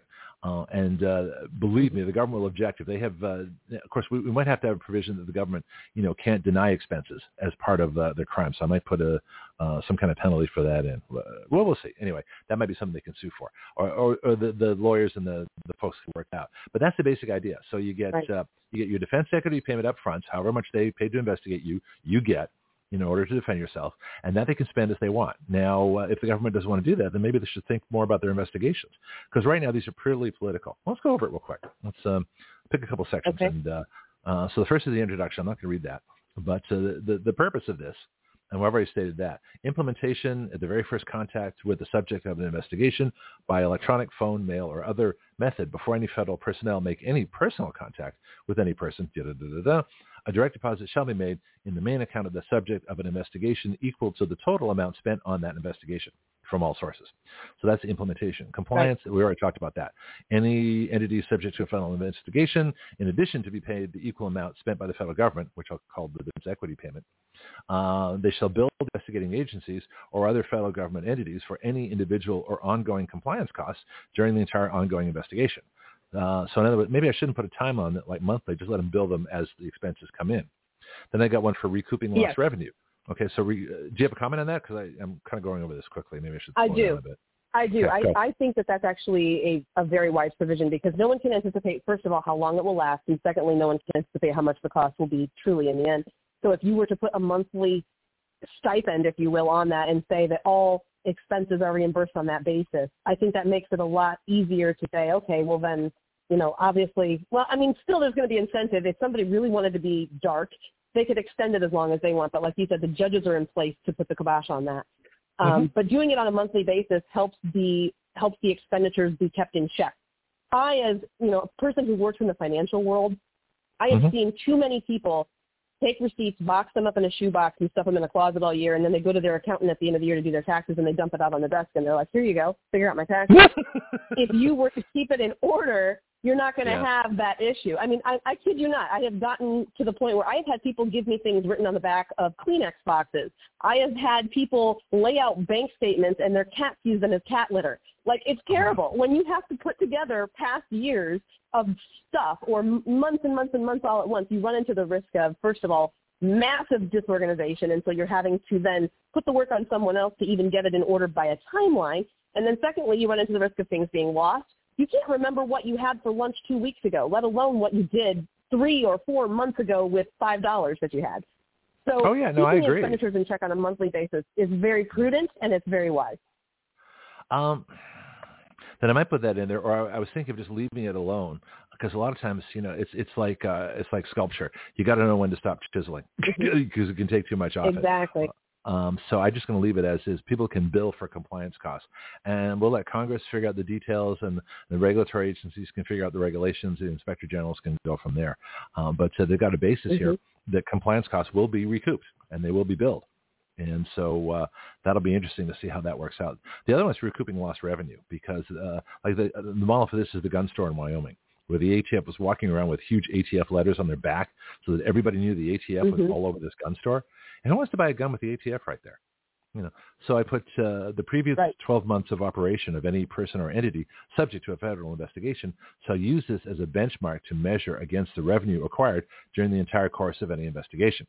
Should any drop in revenue, customer base, or market share result directly or indirectly from any federal investigation, the difference in revenue from previous month shall be reimbursed on a monthly basis to any person. So this I did have monthly on. To any person and entity involved in any ongoing investigation. So if you made $50,000 in gross revenue, last December, then you should probably make either close to that or more, given economic conditions this year. And if all of a sudden you make $25,000 because of an investigation, then they owe you $25,000. That's basically how that works. There you go. Yeah. And the other one, continuity. Regardless of the length of time of any investigation, the number of investigations, the number of personnel involved in the investigation. Of course, we know for Trump, this is huge, right? This would be a gold mine for Trump. Yeah. As soon as it's ready, I'm going to be sending it to the campaign. It says the number of departments, agencies, or other government entities involved in any investigation, all compliance payments equal to the total cost from government sources, I'm going to have to reword that, plus the costs incurred by the subject or subjects, shall be made all the way through arrest, trial, final verdict, and conviction. Compliance and other cost payments stop only at this point. So this is all about investigations. And what this really is about is investigations where the goal is not, the prosecution of a law. It's for made-up laws, it's for made-up causes, it's for things where the investigation itself is the punishment. And so that's how that works. Yeah. Now, the next section is a totally different one. This is on personal liability. This is where the government gets held personally liable for doing this. So anyone or any entity subject to a federal investigation may bring a lawsuit to any government person, department, agency, or any other division of government if it appears that the purpose of the investigation is not to prosecute, convict, bring about fines and incarceration, but for some other objective. This would include to punish the subject of the investigation by draining their funds, destroying their business, driving away their customers, or by threatening excessive penalties for minor infractions of law or paperwork violations. Right. How does that square with your financial wisdom? So they're liable. Exactly. And I got political investigations. Political investigations would be Trump. Political incarceration would be January 6th. Withholding of exculpatory evidence, that would be almost everybody. Coercion, which is on coercing people to plead to a misdemeanor they didn't do, so they avoid charges of a felony they didn't do. And we're not talking about legitimate charges here and legitimate investigations. So I've stayed completely away from that because those obviously have to be done. Then I got a thing here for media. If media is cooperating with government and acting on behalf of government, they're just as guilty. Now, if they're acting as free press and they're doing journalism and investigative reporting, this bill does not apply because that's First Amendment. Right. However, if CNN is right there for Roger Stone's arrest because they've been told to be there, that's a whole different story. They're just as liable as the government. Then I have the conspiracy. Well, and just like we were reading about, Just like we were reading about in the syllabus of Columbia University when it came to their journalism degrees, if they are there to twist it intentionally in any way, shape, or form to make themselves, like just for the sake of themselves, to have fame and glamour in the future for their own career. It's a selfish ambition that they will go for their own gain, and then secondly, to twist it around knowing that the public eye is seeing what they are doing. It's dirty. It's unethical, and every journalist should be required to take somewhat of a Hippocratic oath of journalism to always state an unbiased truth, and that is very hard to do because if you're in an editorial position, you're told to give your opinion. But if you're just stating facts and sticking to it, there's no problem. Why don't you write one? Yeah. I'm serious. Yeah, you. Write a journalism equivalent of the Hippocratic Oath. I could do that. First, do no inaccuracy. Seriously, just look at the Hippocratic Oath and model it for journalism. Let's get it out there. Let's make it an Action Radio thing. It won't be a bill, but it's certainly something we should post and get around to all the real journalists out there. Make a note. I'll wait. I will make a note. Yep, and no, I've got a mental check note, and do you want me to read it on air once I have it? Because I know oftentimes when I read things, you say it's okay. Well, it won't be rehearsed; it'll just be raw. Well, everything we do here is raw. Nothing here is rehearsed. Yeah. Wait, you think exactly. I script out? You think I script out my shows? No. No. I'm just saying. In the past, when I've written things, it's been very. It's been received as rehearsed, but this is different. This is not a skit. This is an actual legislative, Hippocratic style. No. Yeah, exactly. Absolutely. First of all, look and see if there is one. Somebody might have actually written one before. Okay. So we always want to check and make sure that we're not reinventing the wheel. Now, you might write a better one. Like I wrote a better poem for the Statue of Liberty, which is kind of cool. Yes, I know. I saw that. Yeah, what do you think? Compared to give us you're tired, you're hungry, you're wretched, you're illegal aliens yearning for benefits. Well, that's not exactly what it says, but you know what I mean. Right. No, I know. You're paraphrasing. Yeah. Well, I'm making it up, actually. Yeah. But I just discovered some things in reading this today. I was like, I'm going to go back and fix that. So reading out loud is the best way, especially on a podcast, because you can listen to yourself and go, oh, gee, I missed that part. Yeah. Because when you read it, you don't see things. Your mind kind of substitutes and puts things the way you think they should be. So your mind self-corrects. But when you read it, then it's like, oh, that's what's actually there. I got to fix that. So I have to make a clear distinction between the defense equity payment, which is the amount the government has spent, and the compliance payments. So that's going to make the bill better. Right. As soon as this bill is in good shape, it's going right to my friend of the Trump campaign, Christina Bobb, who's been on the show twice. And so hopefully she'll take it to Donald Trump, and then we'll all go to meet in Mar-a-Lago sometime where we can talk about our stuff. That's my goal. That's perfect. Yeah. Mm-hmm. Yeah. Well, meantime, I'll get that journalistic Hippocratic Oath written up, and I would love to have it implemented in some way. But what you do, what we do is we then send it to Newsmax and One American News and see if they'll take the oath, first of all. And then what they do is that they, CNN News and MSNBC or MSPMS, whatever they're called. I forgot who said that. Actually, Josie had the best one. She talked about LGBTQ PMS, which I thought was hysterical. Yes, exactly. Yeah. Anyway, but and feel free to use anything that we have on this show on your show, because that's kind of the fun of it. But they can use that. The conservative journalists can use it against the liberal propagandists. Absolutely. Absolutely. And of course, it's going to say Action Radio Citizen Legislature, by Action Radio reporter Bonnie Nesbitt or something like that. Mm-hmm. We'll figure it out. Yeah. Okay. So what else you got? And now, page 2. Well, Harvey. Yeah, what I want to talk about actually last. Can you hear me? Okay. No, I can. I was just talking over you like I usually do. Don't mind me. I'm sorry. Go ahead.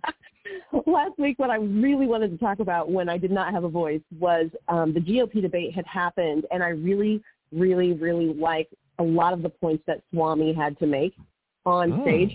And I was curious as to what your thoughts were as to where he stands, in Trump's views versus his. Because one of the things he really got to the crux of was saying that America needs to get to America's spirit again. Very much in line with what Trump says of Make America Great Again, but going one step further and kind of cutting to the heart of it and saying we need to get the And I'm curious as to what your thoughts are on that comment and how it differentiates from Trump. Oh, I'm laughing just because I've done a couple of shows. I'll give you the first clue. I call him Vivek Obama Swampy. So that should tell you where I stand on him. Swampy? Obama Swampy. That man is a fraud. That man is a deep state man. He is a Marxist, communist, World Economic Forum, world government, deep state plant. His job is to do exactly what Mike Pence's job was, which is to totally sabotage the next Trump administration, which is what Kevin McCarthy's job is in Congress, as Paul Ryan's job before him, and as presidential candidates, John McCain and Mitt Romney's job was to lose the election and hand it to the Democrat, in that case, Barack Obama. He is an absolute, total fraud. Chris Plant had some stuff on him. No, it was Chris. Who's the guy that does the Reawaken America tour? He was on Emerald Robinson a little bit ago, talking about stuff that I talked about 2 months ago. So he's a little bit behind the times, but, you know. Vivek Oswami, let me ask you some questions about him. The man has $630 million. Okay. How did he get it? I honestly don't know because I have not dug into his history, and I know that he claims his parents were immigrants, and he's generational, born into this country. Okay? Yeah. So tell me, Greg, enlighten me. Well, the problem is I can't find out how he did it. I did a little patent and trademark search. He has no trademarks. He has no patents. Okay? He's never patented anything. He has no inventions. He has no creations. He has no products. He's never done anything. His company. Okay, what if he has a team of people behind him that have done it anyway? Like looking for his name per se. What if he's got just random company names that you're not familiar that he's associated with? But if you run the company or own the company, then the scientists work for you. You're still going to make a ton. I guess you can make a ton of money off that. But wouldn't you want some kind of control over it? I don't know. I mean, that could be. It could be possible. All these people are working for him, except that his health company, Rosencrantz, has lost money, millions of dollars ever since it was created. It's always lost money with him in charge. So how did he make $630 million? I don't know. He went to college for biology. His only connection to a patent on Justia, I looked it up, is for a traffic GPS visualization system where he's the number 4 person, and it's only an application. It was never approved. So the man's never done anything. He has nothing in his name. Okay? He went to Yale for 3 years while he was a successful financial person. Why would you go to Yale for 3 years to get a law degree and then never use that law degree? Okay, this strikes me as Obama went to Columbia for his Marxist training. I think he went to Yale for his Marxist training. That's where he got it. Okay, the World Economic Forum. He says, "Well, I disavowed. I made them take my name off. all this kind of stuff." Well, how did they find him in the first place? There's a lot of successful 30-year-olds out there. How did they pick him and put him on the young leaders program, which I call communist boot camp?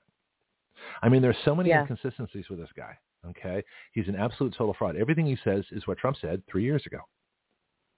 There's nothing new. Right. I did notice a lot of similarities. Yes. It's all cliche. It's all tested lines. He doesn't have an original thought. Doesn't have an original idea. He's never created a product. He's never come up with anything new. He's never done anything. He's just like Obama. So I think he's a total fraud. Wow. Yeah. Go back to our special investigations page. There's something on his drugs too don't work. The drugs they invented don't work either. But special investigations, and we have a private group, our Vaccine Project, which is very hard to get into. Yes, I'm a member of that group. Okay, so take a look there all right, so if not, I'll make you one because you're a reporter. You can join any group as far as I'm concerned. We got like over 20 of them right now. We're kind of busy, especially the comedy group. This is the hottest one right now. But go back to Special Investigations and through the Vaccine Project, and you will find numerous articles on Mr. Obama Swampy. That's what I think. But you weren't expecting that. No, I wasn't. I was not expecting that. Because, again, I did not take the time to truly dig in. It was so much of listening to what he had to say, and I was just impressed with his viewpoints. And I was like, man, he really sounds a lot like a more young, ambitious Trump with that heart of America spirit behind him. But if you're saying that he's basically, essentially with his medical side of things, he's another Fauci. That's what I'm hearing based on what you have found. Essentially in that whole mindset of, that's immediately what I thought of because of the things that Fauci has backed that have been miserable failures, including AIDS, trying to find the cure for AIDS, and the millions and millions of dollars that was granted to Dr. Fascist And Dr. Fascist, nothing to come of it. I said that's going to catch on. Nothing to come of it. When that catches on nationwide, people start calling him Dr. Fascist. It's going to be hysterical because we'll all know where it came from. Oh, it came from us. Yes. But he used to recommend masks and the COVID jab. Okay, yeah. He's got a long history of saying Swami you better did? take your jab. Swampy does. You bet. Oh, yeah, okay. He's right in there. So when you talk about him being like Dr. Fascist, yeah. I think I don't know if he's a sociopath or a psychopath yet. I haven't determined that. I know Fascist is definitely a psychopath. That man has no conscience. He killed 1 million people and he sleeps well at night. How do you do that? Right. How do you deny he knows hydroxychloroquine cures coronavirus because he said so in 2005. He knew when he said a week before Trump was inaugurated in 2017 that Trump's going to have to deal with a pandemic during his administration. Well, he could only know that if he was part of it. Why? Because he done the gain of function. He did the gain of function work here, and then when that didn't work here, Obama actually did a good thing and said you can't do that anymore. So he takes it to China with Barrack and the other, North Carolina and the DARPA folks. So we all know this whole history. But do you know who discovered that Dr. Fascist was a real criminal? Was Judy Mikovits, and she got arrested for it. Right.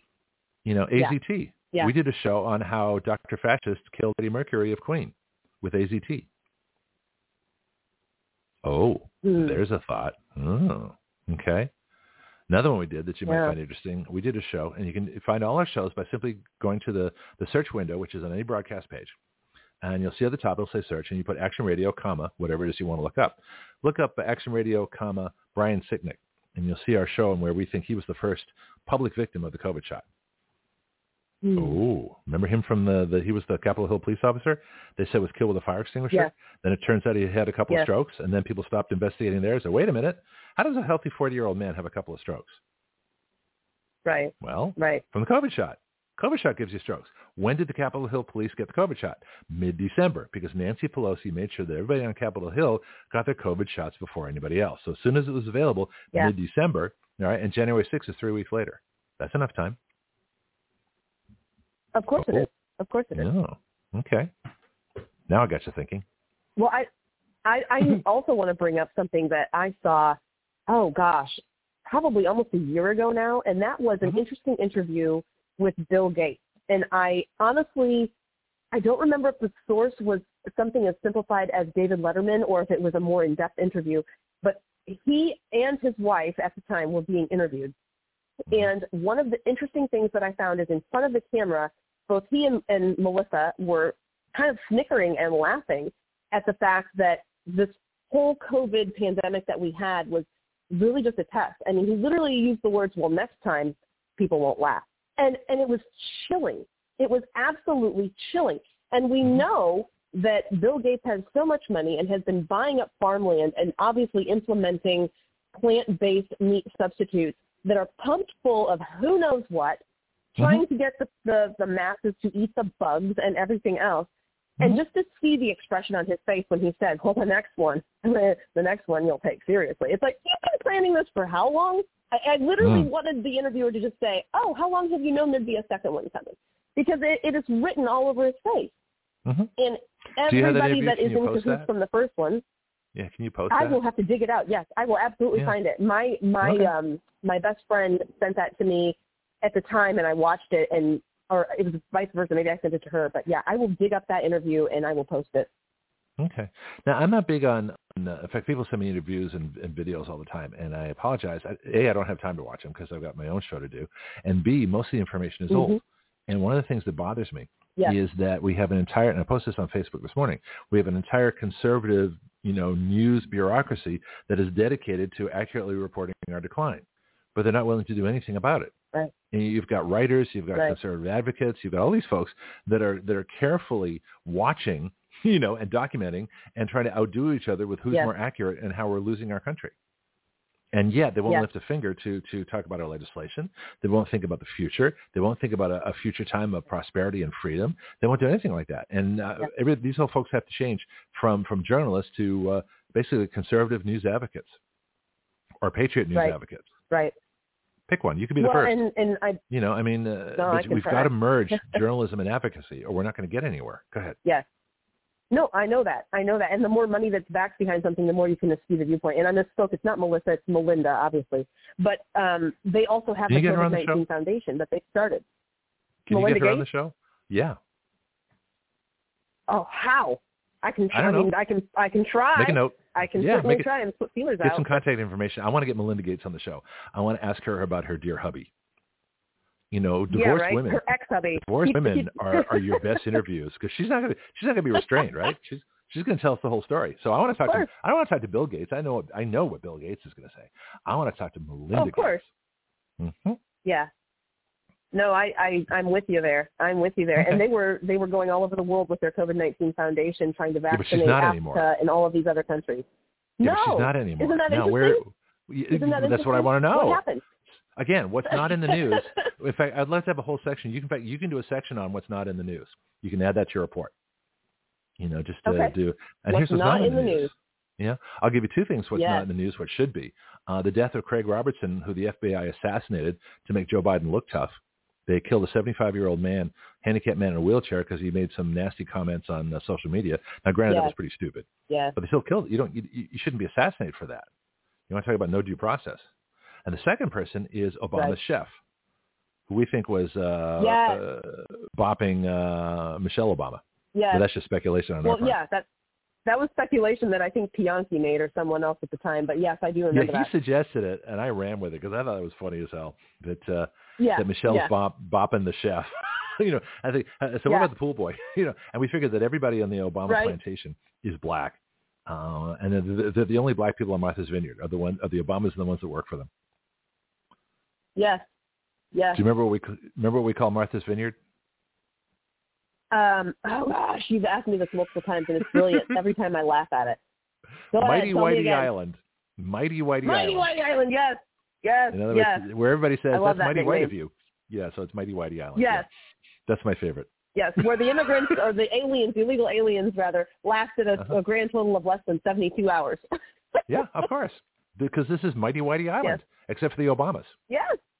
Right. Except for the Obamas. Yes, absolutely. Well, Barack, and I would really... Michelle's very black in attitude and arrogance and supremacy and everything else. Anyway. And I would love to see what would happen if one of their daughters happened to marry a white guy. I would just love to see the turmoil that would happen in that family and that gives a whole new meaning of look who's coming to dinner, right? Like we get the synopsis of the white family and someone who's black comes to dinner. I want to see the flip. I want to see the black family where a white guy comes to dinner and they're just like smacking him up and saying, boy, everything that you want to say. Or you may not have seen this. We need to tell a little story for a couple minutes. So the first guest who's coming to dinner with one of my favorite directors, Stanley Kramer, who did It's a Mad, Mad World, although I said mad like 6 more times. Spencer Tracy, Katharine Hepburn. It was the last film. Spencer Tracy died shortly after making this film. The black guy was Sidney Poitier, and I've forgotten who the daughter was, but she was gorgeous. But Katharine Hepburn and Spencer Tracy, who had a long-standing romance affair, we're not sure quite what, but he was Catholic and he was married and he stuck by his vows, which he shouldn't have. Quite honest, he should have married Katharine Hepburn, idiot. But they had an amazing relationship over decades. You go back to the old films, Adam's Rib, some of the other films that they did together. Spencer Tracy films are classics. Right. Anyway, the Adam's Rib is where they're both divorce lawyers, but they live together. They have the same case. It's funny. Yeah. It's really funny. Anyway, so that was the first guest who's coming to dinner. Of course, this was made in the 60s, and it's made in San Francisco. And so the white daughter brings home a black guy who's a little bit older and is a professor and very talented and all kinds of stuff. Sidney Poitier, great actor. Well, there was another one. There was the white version. There was the black version, or however you want to call it. There was the opposite version with Ashton Kutcher and somebody else, and I've forgotten. The guy that plays the black father. He was like a sitcom actor or a comedian. He's really funny. Anyway, there is another one. There's another one where the white guy goes to the black family. This being the politically correct. Is that the Bernie Sanders? Not Bernie Sanders. Bernie. There's a Bernie Mac. Is it Bernie Mac? Is that his name? Yeah. I think it's Bernie somebody. Yeah, that's the guy. Yeah. So let's, if you want to have some fun, that'd be a great study to report on the two different films and the political correctness of the white guy going to the black family. Because they're both hysterical. Yeah. And both fathers are just as prejudiced. But that's interesting that the black family says, I want the white guy in the family. And, Spencer Tracy, I don't know if this is going to work out. You sure you don't, you know what you're doing? It was really interesting. Yeah, yeah. So they had to do that, being politically correct or incorrect as the case may be. But it's a fascinating thing. Right. So now here's the next question: is where are Obama's daughters? Aren't they? They're pretty much adults now, aren't they? I don't know. Well, let's find out. The last I knew, they were in college. So I guess is it just a matter of a Google search at this point? I do believe they keep whatever they're doing well hidden. Well, why? Why is it well hidden? Out of public eye, probably, because of, wait a minute. fear of intent. Jenna Bush, every time Jenna Bush got drunk in college, we all knew about it. Yeah, that's true. Okay, well, I've forgotten the other one, but the Wild Child. Yeah. Uh-huh. Malia and Sasha, I believe was her name, they moved out, and like in 2022, I think they did a People interview or something like that, and they were both living in LA. So they left D.C., and they moved to pursue whatever life they wanted in California at this point. So they went to where you left. Doesn't that tell you everything? I left the communist California, and they went to it. That's fascinating. Yes. Now, if you could make another note, please. Let's find out where are Obama's daughters today, because now I'm curious, because this would determine I'm looking the parentage. Right now. I'm looking right now. Oh, yeah, and I see that Malia Obama apparently is pursuing a profession as a screenwriter, and relocated to Los Angeles after receiving her degree from Harvard, landed a job with Donald Glover, and apparently is pursuing that. So when it comes to Sasha, is it Donald Glover or Danny Glover? Donald Glover. So it's not Danny the actor, it's Donald. And what does Donald Glover do? He's a screenwriting. Okay, so Donald Glover, Danny's son, was actually on that show, The Community. If you remember, he played Troy, I believe was his character's name. No, you never watched Community with Joel McHale? Oh my gosh! Sorry, it's a great show. Give me a list of things to watch. No, it's a great show. Okay, I believe you. You definitely need to watch Community. It's a hysterical show. I don't often promote shows very often, but that's one my husband and I both got into, and I believe it was 5 seasons long, and there's a promise for a movie to come out afterwards. But Donald Glover is in it, and he is quite funny. That's Danny Glover's kid? Danny Glover's son, yes. Okay, interesting. Okay. And when it comes to Sasha, give me a quick search. I know she moved out as well. She is, this is from 2023. I know, right? The Jeopardy theme. No, I need an internet music selection. I'm going to find one from my vast library of musical sounds, or something I need about 20 seconds worth. Yeah, maybe 30 seconds worth of something. So apparently she still was a student up until recently in USC, which explains why the two sisters were living close together. But there's not a whole lot I'm finding as far as what she's doing. Yeah, University of Southern California for our listeners in Latvia. Yeah. We have listeners all over the world. Isn't it great? We have listeners everywhere. We have Iceland. We have, it's amazing the places. We're in Thailand, Vietnam. We're in Cuba. Hey, Cuba. We're working on it. We'll get you free. Right? Give us a chance. Hey, everybody. Yeah. But yeah, I mean, they're both in LA, and obviously if Malia is pursuing a degree in screenwriting, I'm sure Sasha will probably take on the political aspect of that. She'll probably become a BLM movement enforcer or something to that extent, but she'll have her own name for it. Well, they don't have to look for cannot work. Find much of anything. They're not struggling for a job. Of course not. Okay. All right. Of course not. Okay. But let's find out.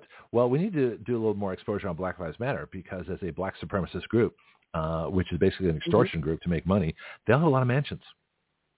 I don't know if the Antifa folks have the same amount of mansions. But yeah, Black Lives Matter mansions.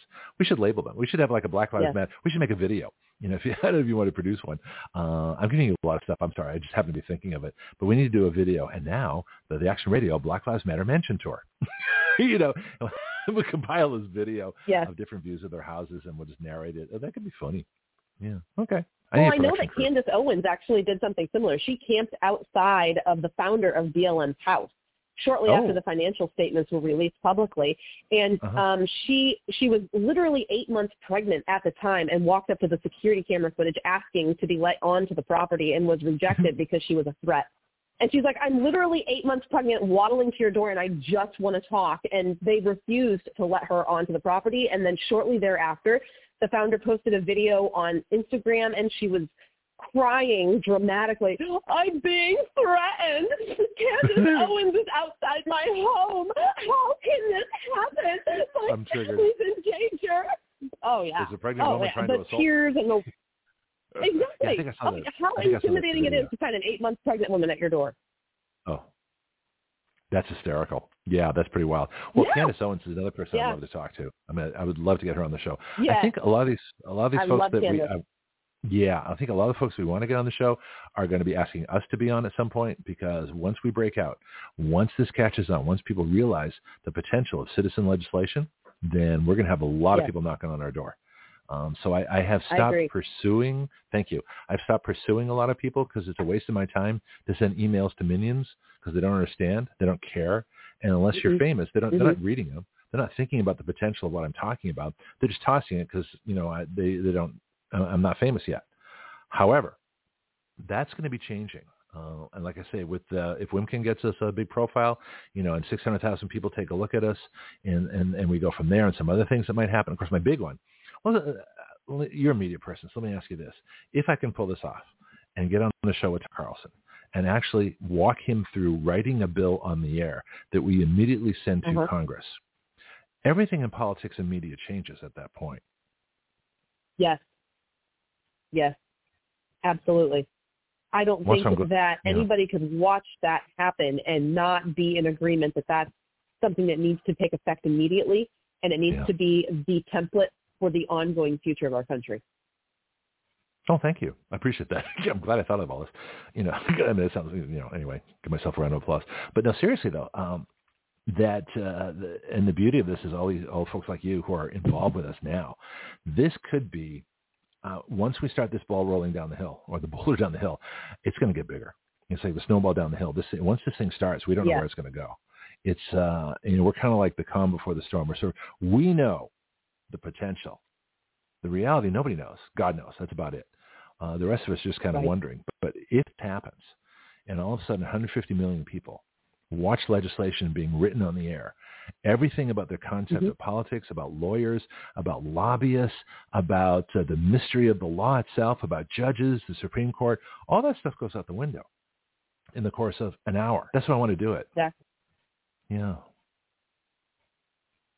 No, I think that it would be the best possible exposure, and how brilliant it is. I mean, I think Tucker Carlson is a bold, brave face for our country, and, many people love or hate him. I love how bold he is and how he speaks out. He reminds me a lot of you in the sense that he is not afraid to speak truth and really not care. He literally just does not care. He's like, I'm going to say what I need to say because it needs to be said, and very much like Trump in that aspect. So to have him go through the steps with you live on air, it's brilliant. I love that idea. And I'm so anxious and excited to see that happen and see the response that it draws and puts a passion. And I think that that's literally what is lacking, Greg, is a passion in the hearts of Americans to take this seriously and say, listen, we're tired of the way our country looks. That's why earlier the gentleman you were speaking to was talking about going to D.C. and seeing 80% Trump stuff. Oh, that's Bill. Bill Fecky. Yeah. Yes, and He's the a regular. fact that that's happening, as far as that heart and that spirit, like if we can just get the average American to say, this is my country too, instead of saying, I don't have a voice, my vote doesn't matter, what's the difference? And then there's been that apathy for far too long, and that rolls over to the religious side too that Wendy was talking about, where, you get to the end times and there is a sense of urgency. We have a sense of urgency in our country, in our world, and this America is such a fantastic country and an opportunity for anybody to speak their voice, to get it out there and to impact other countries, to make people rise up and realize we do not have to take it. We can unite and stand together. We've seen that anywhere. We've seen the impact of BLM burning cities down with a small minority of Americans losing their minds temporarily. If they can change the country to the fact that puppet Biden is sitting right now on a chair that he was coup d'etat into, then we can be a stronger voice. We can stand together united against that. We can take up opposition and say, not in my house, and have a voice. Yeah, I love all that. That's pretty amazing. I think what's happening is that people, all they hear is, we're going to take our country back. And in the back of their mind, they're thinking, well, how? How are you going to do that? There's no answer. There's no answer because most conservatives don't want to take the country back. They're happy being losers. I'll be honest. You look at the conservative writers. There is an answer. It's just not an easy one. That's the problem. There's no easy way out. You can't sit and let the government give you a paycheck and say, well, I can't find a job, so I'll let them pay me forever. No, that's it. That's looking for an easy way out. Yes, we can take our country back. We just have to be brave enough, courageous enough, and willing to do it. Well, see, and that's what I think we've done here, is that we've actually created a way to take the country back, in the fact that we write the laws that we consent to be governed by. Now, I'll let people know I'm not talking about a dictatorship. I'm not talking about, forceful, changing the government. All I'm talking about is writing the bills and then putting them through the normal constitutional legislative process. But we have to be, and we can be, far more powerful than the lobbyists. Even though they have lots of money, we have lots of people, millions, in fact. Yeah. And so that's the thing. So, yeah. So if we get if I can do this and get on Tucker Carlson's show, and I think you're right. And I picked him purposely. He's the one person who would do it, because he's brave enough to do it. And he wouldn't go, well, that's not the format. That's not how we do things around here. We just report the news. I am so sick of I'm not going to mention names, but I've talked to people. Well, I just report the news. Okay, so you're useless. Yeah, it's a nice function. It's good, but you're not. You've got an entire leftist media that is there to screw the country, that is there purposely advocating against the country. So where's the counterbalance? Right. It's no virtue to say to keep your I guess your sort of lofty principles of objectivity when there is no objectivity. When the enemy you're facing, it's like the British redcoats, marching in uniform in bright red jackets, so you could see where they were down the open fields. And we American soldiers, had the equivalent of sniper rifles shooting from behind rocks and trees and things like that. That's what the war is right now. And the conservatives are walking down the street in formation, just waiting to be picked off. It's a totally different set of rules. And they're not playing. Yes. They're not even in the game. And so this would be, I think, the biggest shock to the deep state, both Republican and Democrat and everybody involved, and the greatest shock to people. And they're going to go, it's that easy? And the answer is yes, it's that easy. So when you say it's impossible, and it's tough, and it's actually not that tough. It's actually remarkably simple. I wrote that bill on compliance costs in basically 6 hours. Right. I honestly wish that it was a required college course in every single school across the country. If they could, it doesn't take a college student to do it. High school students could do it, but I love the mentality of a college-aged person versus a high school-aged person, because they have much more of a grasp on what's needed in our country. And I'm not saying the views are always going to be in the best pursuit of our country. There's many selfish, ambitious people out there who are going to put legislative ideas out there that benefits them. But that's why the process goes through legislation, and we weed out we separate the wheat from the chaff, if you will. And being able to see different viewpoints come across also expands you and opens you up to ideas that you may not have thought of. We are a melting pot. There are different people out there with other views that we may not think about in our little neighborhood because we're not exposed to them. But when we see their viewpoint and where they come from and where they're standing on, we can take that into consideration, and we can help make our country more diverse in a healthy way, instead of gearing it towards, oh, poor you, let's gear to the 1% of the country who feels this way. And I specifically say that in regards to things like the LGBTQ agenda. Funny you say that, because our next person is the Progressive Report, and Bianca's on the line right now. But that's what we talk about contrast. So we have a very interesting report following you. Bianca von Krieg, actor, political advocate, was running against Nancy Pelosi, I think, a couple of times, got 500,000 signatures against Gavin Newsom to recall him. And so this thing that I think a lot of conservatives don't look into are progressives. And I'm not talking about the Marxist deep state types, but genuine progressives who, like Bianca, believes in universal income. We disagree on pretty much everything, but we really get along. It's kind of interesting. But the idea of universal income, of housing subsidies and things like that. And so it's a fascinating look into progressives. And this is why I'm going to talk to Bianca about this too. But the other idea I have, I want to finish up on this. is the idea of a Trump-Kennedy discussion with Tucker Carlson. This is my other idea. And both these ideas have given to Chadwick Moore, who's the biographer of Tucker, wrote the book Tucker. And so I'm trying to get back in touch with him through the folks that brought him on the show. And so let me just here's another, what if. If we could get Robert Kennedy and Donald Trump to sit down together at a table with Tucker Carlson and just talk, not a debate, not a, and no studio audience asking dumb pre-planned questions, but just the two of them, just let them go. And Tucker says, what's your energy policy? What's your environment policy? What do you want to do with foreign policy? What do you want to do with the national debt? Ask really broad, general questions and just let the two of them talk and talk to each other. I think that would be historic also. I agree. That would fascinate me. I would be glued to that. I think everybody would. I haven't talked to a single person, liberal or conservative, that wouldn't find that fascinating. Yeah. Yeah. So those are the two big ideas I'm working on. I agree. Yeah. So give yourself a shameless plug. Let's hear about Fern Radio. All right. Yes. You can hear me. Go ahead. Give me all my shameless plugs. So on Saturdays from 10 a.m. to 2 p.m. Eastern Standard Time, I am on WFRN.com. You can go to that and you can listen live. I also have 2 cookbooks that I've written, and you can find me at www.bonnie, BONNIE, appetit, APPETIT.com. You can also find me at Amazon and Barnes & Noble. Thank you so much for having me. I'm excited to be back, and next week I hope I don't sound so nasally. Well, no, you sound fine, but I think I gave you too much homework. But, any project that sounds good, I got a lot of homework. Yes. Oh, yeah. Will do. We'll find out what's going on with it. And remember, I think about a section on, and here's what's not in the news. So we should have the not in the news report. Yes. That'd be interesting, too.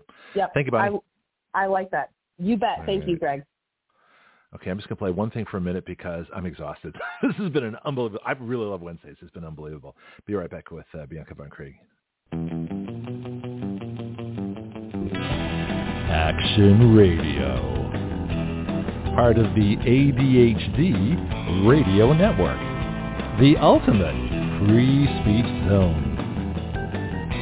We the people give our consent to be governed through writing the laws by which we are governed, and have the power through juries to nullify the laws by which we do not consent to be governed.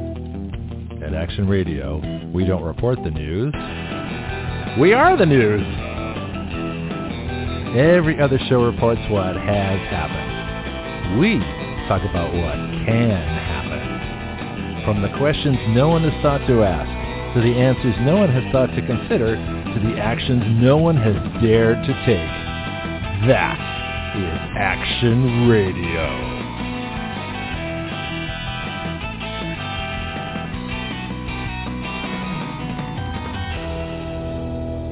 All right, now let's go to Bianca Von Krieg, our progressive reporter on the left coast, and find out what's happening on the other side of the political spectrum. Good morning. How you doing?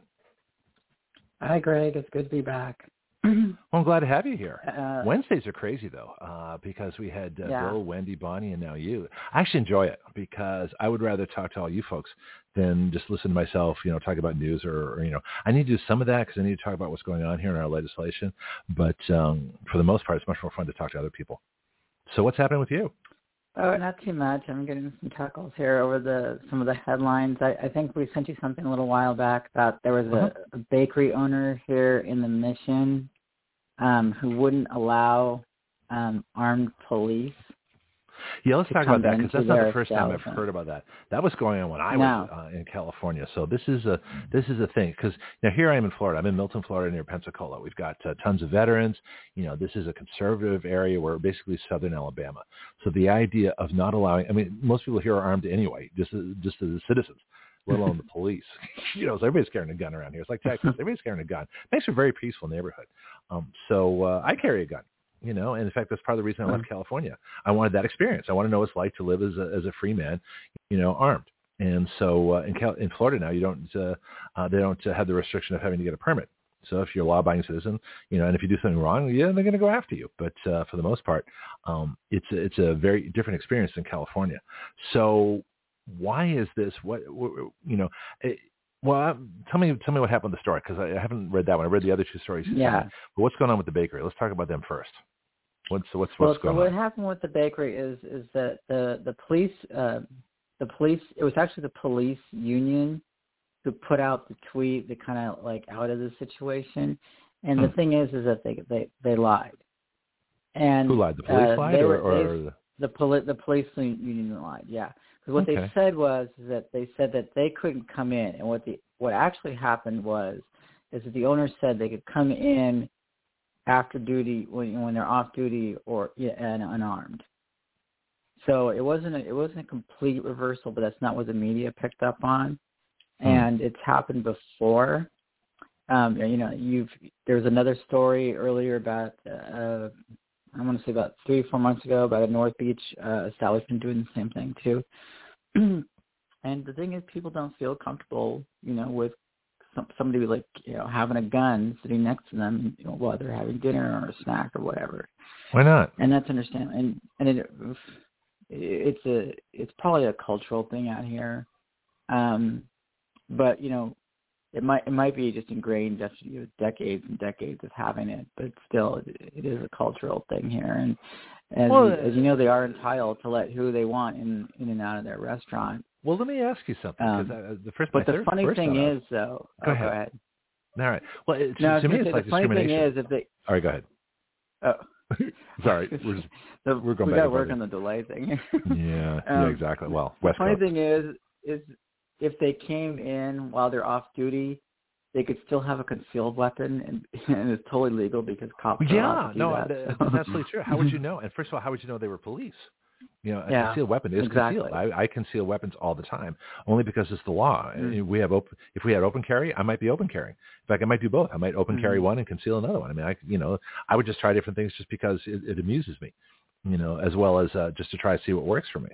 But I think open carry is anything less than open carry is unconstitutional.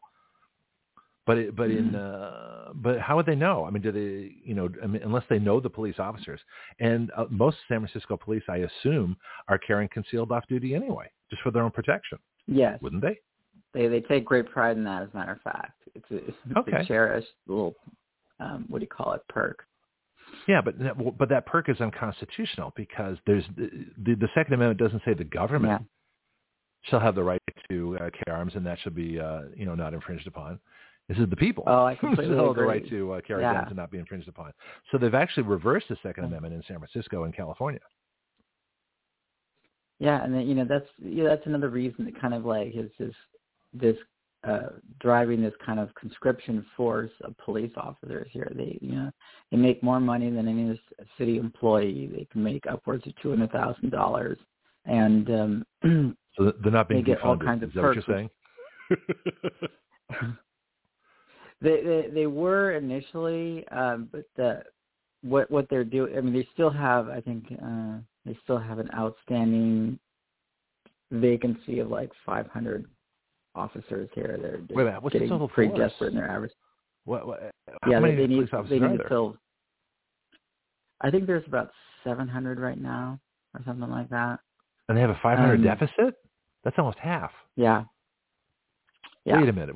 Because New York has 30,000, but they got 5 boroughs. San Francisco is 7 miles by 7 miles.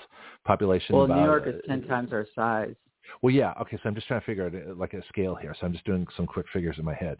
So you got 140 square miles. You've got how many people live in San Francisco?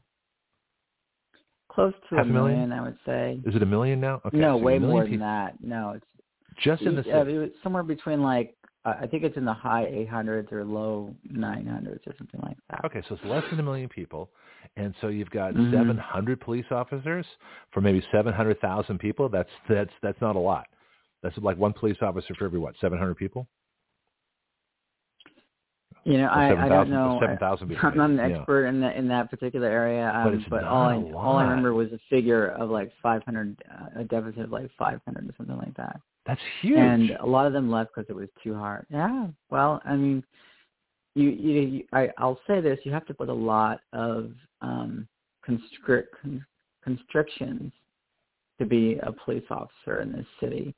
Well, they didn't want me. I tried out during right after 9/11. So I mean, I know what it's like. Well, if you reapply, I'm sure they might take a better look at you. Oh, we're 60. They made a point of saying, I don't want to do it now. I've got a job. Well, that's the other thing too. Like, no real San Franciscan wants to do these jobs. It's just kind of this thing where you'll be like a kind of a social pariah to do these jobs, and we've seen that when they go out to eat too. So they don't want them in the restaurants. See, that's crazy because I remember San Francisco police, because as a tour guide, I did a lot of big events, like the 1 million person, Giants parades when they won the World Series. I was driving one of the cable cars during one of those parades, and I had all the scouts on board my particular cable car, and there were police everywhere. And they weren't, they were maybe because a lot of people from out of the city, but San Francisco police, and we talked about this before, I have had nothing but good relations and service from, San Francisco police. And I see them all the time because I was doing very public things for the tours, whether they're directing traffic or around or crowd control or things like that. They were fine. There's certain individuals that screw up because people do. But overall, I've never had problems with San Francisco police. Yeah, and there was a time, too, when, you really had to want to get arrested in this town, too. Oh, okay. Yeah. Yeah, it's just like no matter what, you could knee a cop in the balls and you would just say, okay, that's a warning. Next time we're really going to. That's a warning. Well, that's assault. Yeah, that's pretty bad. Yeah. But I remember one time I was living in the Western Addition. I'm just across from the Panhandle, and there was some guy with a knife, I guess, holding wife or girlfriend at knife point, and San Francisco police came by. And they had the SWAT people. They had the AR-15s or M16s on the rooftop, and they sort of cordoned off the area. And we brought our lawn chairs out to watch, and they didn't care. They were like, "Okay, just stay back here," because it wasn't like a gun; it was a knife. But just in case, you just stay out of the line of fire, and you'll be fine. And they were pretty good about it. We're out there with our lawn chairs, watching. This is great. This is like SWAT on TV, except it was real, And they were pretty good about it. So they could have just thrown us back and did all kinds of stuff, and they didn't. During the earthquake, they were good. Yeah. I remember watching police. Well, I mean, everyone has a mixed bag. Yeah. Okay. And there has been some attrition due to financial problems, but. Yeah, but how many jobs make $200,000 that you don't have to have a college degree for? There's not a lot of jobs that make that much money. You would think law enforcement. That's true, but practically it's not. They do want a college degree. That's the expectation. Okay. Make you more preferable. It's ridiculous. I personally think you shouldn't have to have a college degree to do that job. I think there's a lot of jobs that are being kind of obnoxious in what they're asking for out of people these days too. It's not uncommon. Any to white guys? Somebody with a couple PhDs. Are there any white guys left on the force, or have they been completely weeded out? Yeah, there actually are kind of a few. I bet they're old. Mostly what you see. No. A lot of young guys. Really? It's kind of across the board. Yeah. Not too many women that I've seen, but again, it's a nasty job. I can't see a woman really gravitating to that kind of work. Some women do. Some women do. Yes, some women do.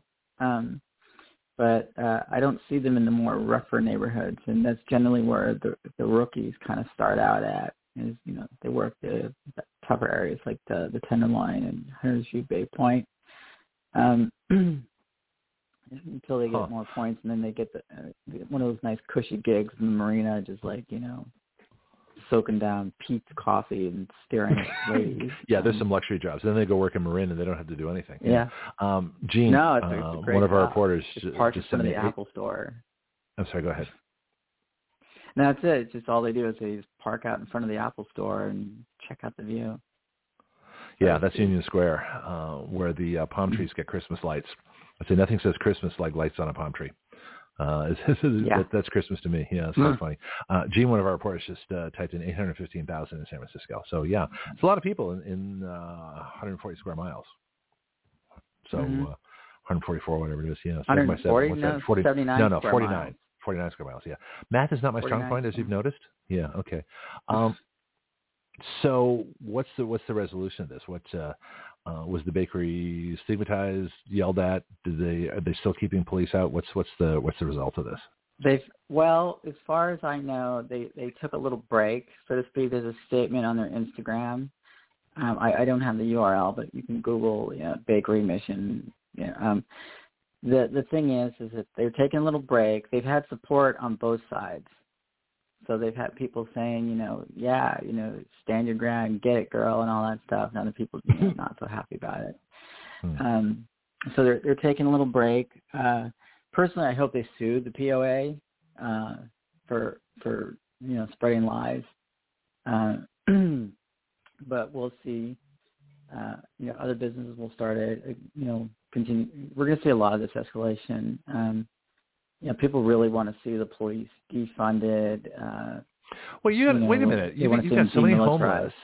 You got so many homeless. There's so many drugs in San Francisco. You got so many needles on the streets in the Tenderloin. I mean, not the police. Who's going to take care of this? What's that? Yeah, that's the thing. Is that they shouldn't necessarily be police problems, and that's what we're getting at. Is that we actually need to invest the resources into this, social workers and housing, and all, and vocational training, to give these guys more positive lives. And they're not doing that. That was the whole point of the defund movement. Is that opponents will say, hey, look, these are all great things, but we need to get people need help with these things now. And we've been letting that kind of an argument run the table for decades and decades. And now we're just saying enough is enough. We have to kind of, put a doomsday scenario into the situation where the police are going to get more and more restricted. And if something does, and if nothing happens, from a social standpoint, then you're going to have a really bad problem in your hands in the future. And of course, as we just saw with the sweeps injunctions, they're more than happy to let that. Sorry? The sweeps injunctions, what are those? Yeah, that was the thing I was talking about last week, in the Ninth Circuit. I'll circle back to that in a second. But so the thing is that if they don't solve these problems, they're going to get really bad. And from what we've seen with the sweeps injunctions, the city is perfectly happy to let that happen.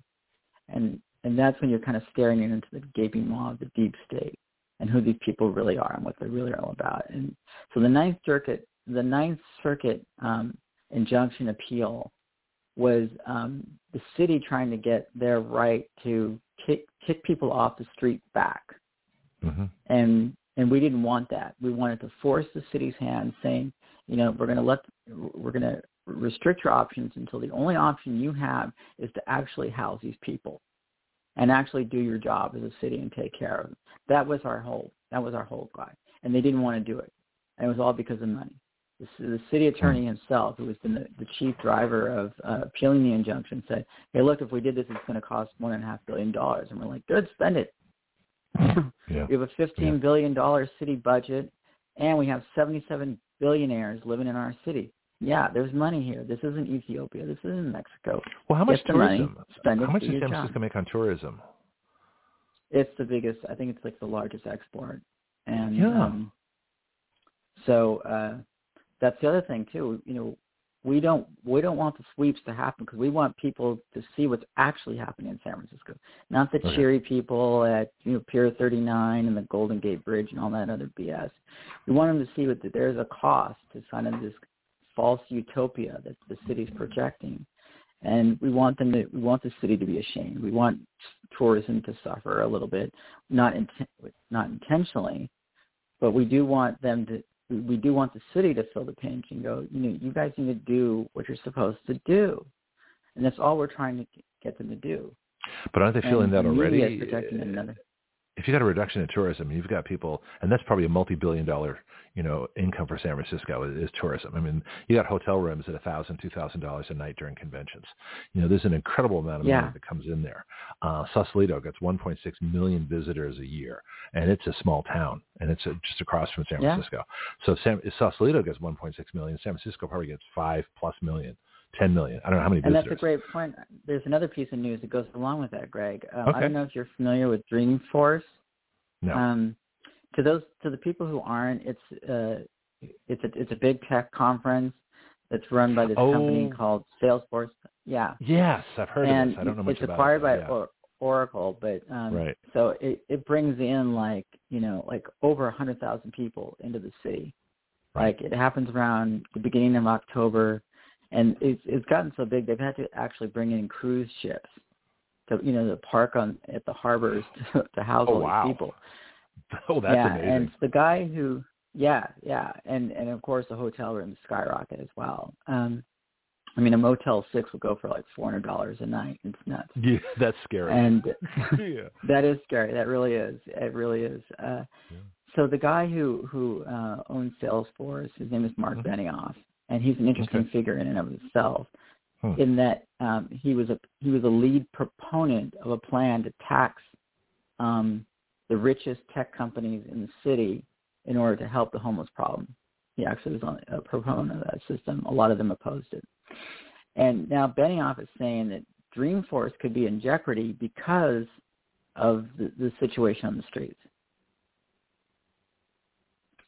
So there's it's too dangerous for people to walk to the convention, when they get from the cruise ship to, are they still holding it around? Well, it's not dangerous. That's the thing. That's what they were saying.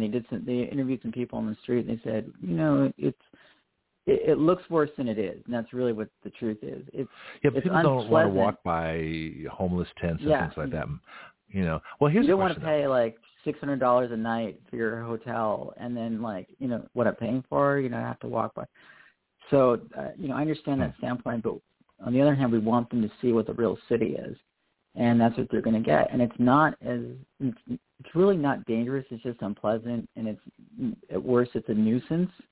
Mm-hmm. You have to kind of walk around their encampments, which brings to me another piece of news from the left coast here, and that is good old Nancy Pelosi actually built another fence around her office here on 7th Street and Mission in San Francisco. The walls don't work, remember? Yeah. Okay. Yeah, I know, and that's the great part. I love telling these things to my Republican friends and saying that piece where we have that clip of Nancy Pelosi sitting in the Trump Oval Office and saying, "Mr. President, we can have security without fences," and she was referring to the border wall. And I really love to show those words in her face right now. Well, if you have a picture of Nancy Pelosi's place, send it to me. We can post it. I mean, this is I don't know if it's in the news or anything, but that'd be kind of funny. I'll get you. I meant to do it, but I'll get you that link. It's great, and it's because of these kind of homeless encampments that are around the federal building there. That's where she works on 7th Street, and it's the same thing. It's unpleasant to look at. Sometimes it becomes an obstruction to the street. Yep. Because they do tend to kind of expand out a little bit, not intentionally. It's just they're living on the street. They can't exactly call somebody to do that for them. Yeah. So it's unpleasant to look at, but it's harmless. Well, it's interesting that we were talking about police defunding before and things like that. I think the mission gets blurred. You don't want to send social workers into a domestic violence situation or a bank robbery. You don't want to send the police into a counseling session. So I think part of the problem is having police do social work and having social workers do police work. So I want to make real clear the difference. So if you're defunding the police and sending social workers in their place, that's what a conservative would say. So wait a minute, you totally misplaced the mission. As far as the homeless goes, you're taking it way too literally. It's way too literally. But that's the perception, though. That's why I want to. There are some instances where that is called for. To send us, and they have since the George Floyd incident, they have created these new kind of outreach teams that go out and do that, and they have special trucks made for them and everything. But no, that's the idea is that we take the money that would have been spent on policemen, which really doesn't solve the problem, it just moves it away, and devote it to resources that actually do solve the problem. So it's not like we exchange a cop for a social worker and push them on the street. That's not it at all. Mm-hmm. It's saying these people need actual resources. They need health care. They need food. They need a place to live that's secure where they can store their things. And more importantly, a lot of them have dogs. And I'm a dog mommy myself. And if you have to make the choice between having a place to live and your dog, it's not much of a choice for them. They just can't part from them. They seem as children.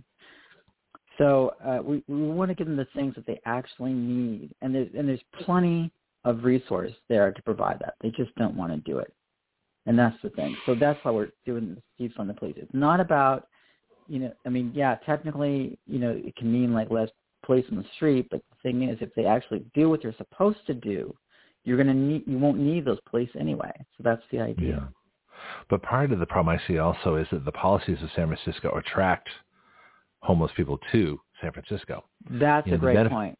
That's a great point. The benefits That's are better. Why I'm in favor of the border wall.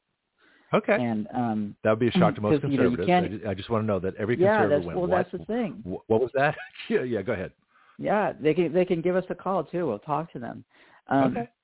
Because you can't have that state. And there was an article, I should send this to you as well, about there's this kind of a shelter that's specifically designed for transgender people here in San Francisco. And why would you need a shelter for transgender people? Why is that? Why was that a separate shelter? I'm getting to that. Come on. Oh, I'm sorry. I was just. I have a roundabout way of doing I was going to ask things. you anyway. Yeah, go ahead. Don't mind me. So, tell me.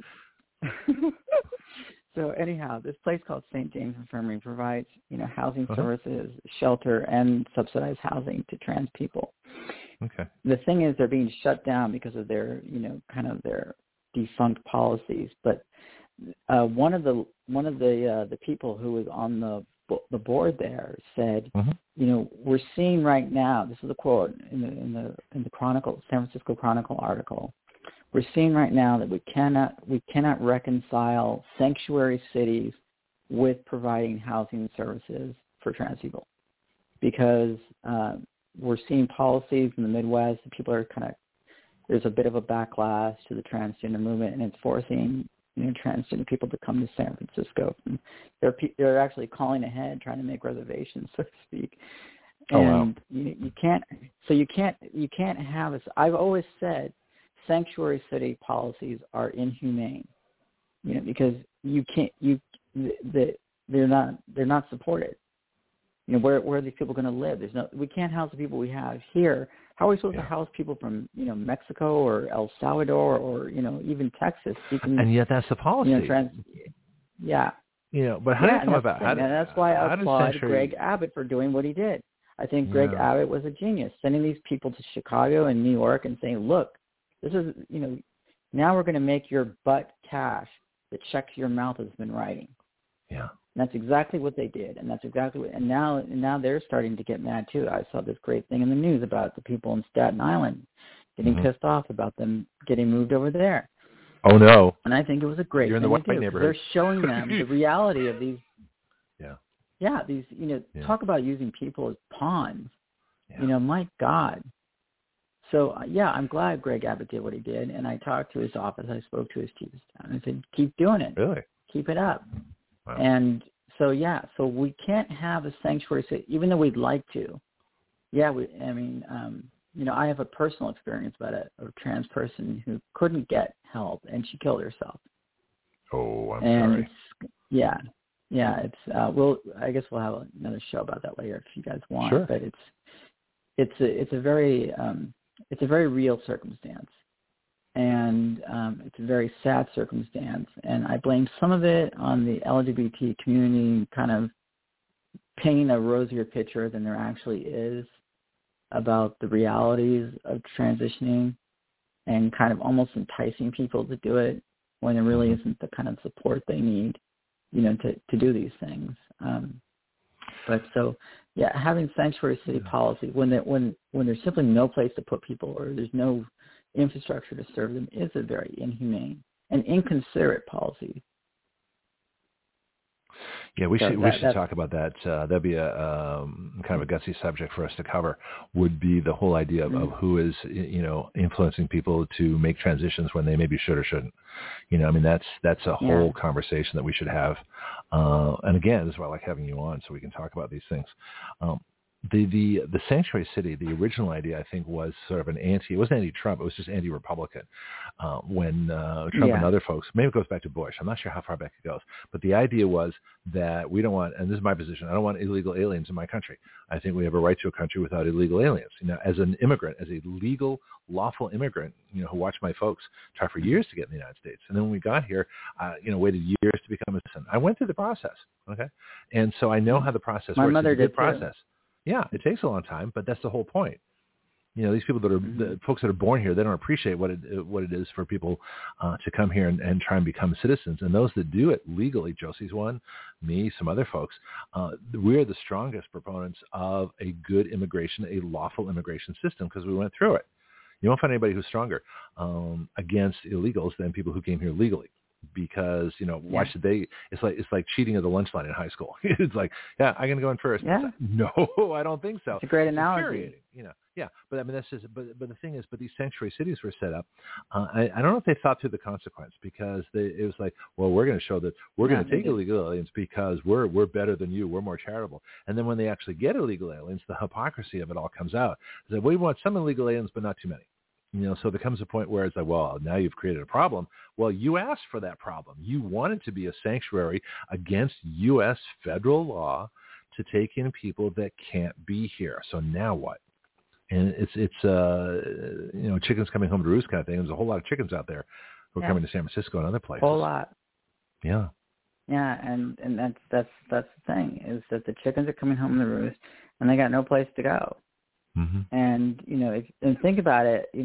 It's not unprecedented to know that some of these people have turned to violence because they're angry. They've been sold a bill of goods, so to speak, that really wasn't there, and they've come across hundreds, if not thousands, of miles, sometimes on their feet, and to a party that's not there or not there for them. Well, and we shouldn't be because they shouldn't have come here. But the fact is that the insurrection lied and brought in millions of people, and they all thought they were going to live in Dallas. Remember the TV show Dallas? Everybody's got a big ranch, right? Americans are all rich. We all drive Lincolns with antlers on the front or of our Lincoln Continentals. It doesn't work that way. Okay, so a lot of people have come here, and I'm wondering, is there any statistics on people that have actually come here and went, you know what? That's not what I was promised. I'm going back. How many people are going back across the border? Because I don't think that ever gets talked about. I don't think it's insignificant at all. Actually, I know that I saw a news report about, I want to say 9 months ago, where the rents in Mexico were actually going up. Because of the kind of immigration that was people were coming back to Mexico, so the rents were going. I think they increased 20% or something like that. Yeah. It was pretty big. Yeah. And so let me give you realizing that there's not much of a well, that's it. There's just not much of a change for them. I mean, they can make more money, but they're gonna spend it all on rent or something like that, and just having to deal with the cost of living here. So here's the problem. It becomes a zero-sum game for them. Yeah. So conservatives look at this and go, how these people are. It's like it looks like the Democrats brought these folks in to vote Democrat, legally or illegally. And so this is how conservatives are looking at this. And so we're saying if these folks are being bussed in, I advocated that Greg Abbott send trainloads of people to New York and Chicago and San Francisco and Los Angeles, and Minneapolis, and all the liberal bastions, all the sanctuary cities. He should be sending 10 trainloads a day because we're talking millions of people. And where are these folks going to go that shouldn't be here? And this is the thing people forget: they shouldn't be here. So now that they're here, do you agree with this, or what? I think we've talked about this before, but I'd just like to restate it again. The real reason why would the Democrat Party, why would the Biden government bring in millions of people, if not to vote Democrat? What other possible reason could they have? Help me out on that one. Oh, well, it's obvious. This is a deep state policy. It's not a Democratic policy. It's a deep state policy to bring in cheap labor. That's what it is. Okay. And so that's why they want it. But they can't work here. And that's why you see companies like, what? But they can't work here. Oh, but they can. There's certain, they can vote in San Francisco, obviously, so they can obviously find other ways around it. They start out with kind of doing gig worker jobs and things like that. Right. There are all sorts of organizations that assist them with, getting into some kind of employment. The agricultural industry, which is the second biggest industry in California after tech, hires them too. So because they don't want to pay locals real wages. Again, I've said it before. I'll say it again. If anybody tells you there is a labor shortage, punch them in the face. Well, no, there's too many people on unemployment. So we got Americans paid not to work, and we're paying illegal aliens to work, and neither of those things, one's improper and one's illegal. So, this is a self-created problem. We don't need this problem. We could put Americans to work who should be working instead of sitting on their butt, and illegals should be. Well, my solution here's a capitalist free market solution is to help the countries create better economics within their own country. So, if we could model El Salvador, for example, which is doing really well, they've arrested their gang members. They're very prosperous. You don't see a lot of El Salvadorians coming to the United States because their country's in pretty good shape. I mean, I advocated that Trump go down there and work with the president of El Salvador and bring in some serious investment, in factories, in production, in agriculture, in entrepreneurship, small business, things like that. Do the things that work. Trump did the same thing in a lot of cities in this country. He had, economic zone benefit, things like that. It goes back to Jack Kemp. He was doing the same kind of thing. So the answer the real answer to the illegal alien problem is not deporting and rounding up all that kind of stuff. The real answer is to provide a situation of freedom and prosperity in these countries because they're coming here thinking that it's all freedom and prosperity and it's easy. Go ahead. Where? Well, that actually goes back a lot further than you think, and that actually goes back to a guy named Ross Perot, who was fighting a policy that Bill Clinton would eventually sign into law called NAFTA, the North America Free Trade Agreement, and that was the exact point. It was to create these, allow companies to export what they made in Mexico over the border, and that therefore the Mexicans wouldn't have to, go over here to get these jobs. They could just do them there. It ended up kind of being somewhat of a disaster, but they did make a lot of. It did improve the economics of some of the border towns, and that there were these companies that arisen. They were specifically called maquiladoras, and remember that. I forget the translation of it, but the idea is that it would work out for everybody, and it just kind of seemed to work out for the companies, and then marginally work out at best for the people in the maquiladoras. So Ross Perot was somebody who believed in fighting that. Tooth and nail, and he even ran for president. That was one of the reasons why he ran for president. But it's not an old idea. It's help themselves where they are, then they won't need to go, to the United States. And I agree. I think it's a better way to go because people like Mexico, they love what's happening, because it kind of gets rid of the people that they don't want to deal with to begin with, and they don't have any kind of moral consumption about helping them anyway. It's pretty bad over there. So Mexico loves what's happening. Any of the countries like, get them out of here. We don't like them anyway. It's a very nasty thing. We're not getting entrepreneurs. That's what they're doing. We're not getting the best people crossing the border. We're getting, the in fact, as Trump was saying, they're emptying out their mental hospitals, they're emptying out their jails. We're getting some really bad people. Yeah. And a lot of people are going to die in this country. I went to a convention in Washington years ago, and I was talking to parents of people that have been killed, where their kids have been killed by illegal aliens, either in traffic accidents, driving drunk, or just outright murder. And so there's a crime problem in this country. You don't want to import crime. The whole idea of an immigration system is that you bring in the best, the brightest, the people that are going to add to this country. People forget that immigration is not for immigrants. Immigration is for the United States to make it a better place. To bring in people that are doing things that can't be done, that aren't being done by Americans. And I'm not talking about jobs, because Americans have done every job there is. But if you pay people not to do jobs, and they're not going to do it, or if you pay so low, and this is another reason for bringing in the illegals, because it lowers the wage of everybody else, then people can't do those jobs. So this is something people forget. It's not that they won't do those jobs. They can't do those jobs. You can't work a $5 an hour job if you have rent and families and kids and things like that. You can't do it.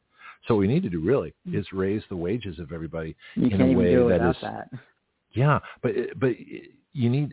So I would look at this, as an America First person, thinking I want to raise wages too. I don't want to do it through the government minimum wage, although it certainly is. I changed my mind on that too. You might find this interesting. But as I looked at it, like Florida has a minimum wage that's going up to $15 an hour, and I'm looking around seeing help wanted signs. They're still looking for people to work at a higher minimum wage than it was just a few years ago. It went from like $8 to I think 10, then 11, then 12. It's going to go to 12 this year. And so apparently the companies aren't suffering. I don't see a lot of companies going out of business. So that's not a problem unless they're making their workers work harder. So the wages, well, and it you look is at unless you're a small business. Well, yeah, that's an issue too. This is why I don't like the minimum wage, because it does really hurt some small businesses and people who might want to work in that and get the experience, because you learn more from a job than just the wage. However, what I would like to see is just if we have fewer people here, and we have Americans doing the jobs, and we stop paying the welfare and the unemployment for people not to work, it's going to be a very different situation. But I always love how conservatives romanticize being poor. No, I'm not romanticizing because I've been poor. That just cracks me up. Well, I don't think it's you collect welfare and it's wonderful, and you'll have a yacht, and No, I don't think it's wonderful at all. In fact, I think people should. The whole point of welfare is that it pays less than you should be able to make on a job. But my opinion on the minimum wage was changed when I realized that the executives have expense accounts, and a lot of people have health benefits and things they're not paying for. So there's a lot of stuff out there. There's a lot of perks out there. There's a lot of industries that are subsidized, like electric cars, the defense industry, things like that. So the money is out there. So I'm thinking to myself, to begrudge people at the lowest end of the wage scale, something of a wage, requirement, when everybody above them is getting benefits and, bailouts and everything else like that, seemed a little hypocritical. So I don't have the same feeling about the minimum wage. Yeah, absolutely. But I would rather see it in terms of increasing the productivity of people and having them being paid more simply because, we have a better job situation, not because we have to require it from a government standard. So that's how a free market person will look at it. Romanticizing the poor, I don't think conservatives romanticize the poor. In fact, we want to help the poor, but it's a different system. We don't want to just pay. It's a question of we just want to pay out money to the poor. It makes more sense to, it's like the old saying, it was the old Bible saying, give a person a fish, you feed him for a day, fish and teach him to fish. Yeah. So we would, so conservative would look at this and say, okay, I want to teach people how to fish. I want to teach people. Well, I had an idea for the homeless. Tell me what you think of this. The tiny houses? Oh my God! I was afraid somebody would bring that up. Well, okay, let me bring it up then. If you're afraid of it, here it is. All right. So my thought was, and I was saying this back in San Francisco too, that if you take homeless people and you teach them how to build tiny houses, and they become, carpenters and electricians and plumbers and things like that, they can then teach other people in other places how to build their tiny homes. The only question is where you put them, but. Maybe East Bay. Well, actually, it's more cost-effective to centralize them, and actually, they're starting to build them with 3D printers. How do you like that? Well, that's interesting. But the question is where they're going. San Francisco may not be the best place, but San Bruno or some wide open spaces, or maybe somewhere in the East Bay, or maybe even outside the Bay Area. Maybe the solution to the homeless problem. No, they've tried it somewhat. They have tried it. There are some pilot projects in Oakland. Where they've actually converted shipping containers into homes, and they're not like full homes, but they do have I think there's basic plumbing and electricity and things like that. In a shipping container? And in a shipping container. Wow. Yeah. Be a little loud when it rains, though. Yeah. The thing is that there's obvious issues around that come up, but. These are things people are trying because they're desperate for to do something to help these people, and I respect that part too. But again, I like what you said in the middle of your little speech there. The resources are here. I don't know what else to call it. It was an interesting take, but the resources are here to solve these problems, and they just don't want to allocate them, and that's the thing.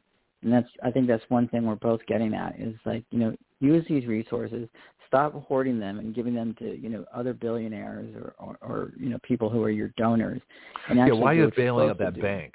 That bank that's Silicon Valley Bank. Why are you bailing out that bank when they should, in a free market, they would simply go out of business? Okay, that's the way it should be. And here's the $1 million question: is the deposits are only insured up to $250,000, right? Something like that. So why are people who have millions of dollars on deposit, getting bailed out, saying, "Here's your money back"? That's the cost. They should get their $250,000. It used to be $100,000. That's everything else. Good luck, And Biden comes out and he says, no, you're going to get your money. It's like, how are you going to pay for that? You better not be using taxpayer dollars.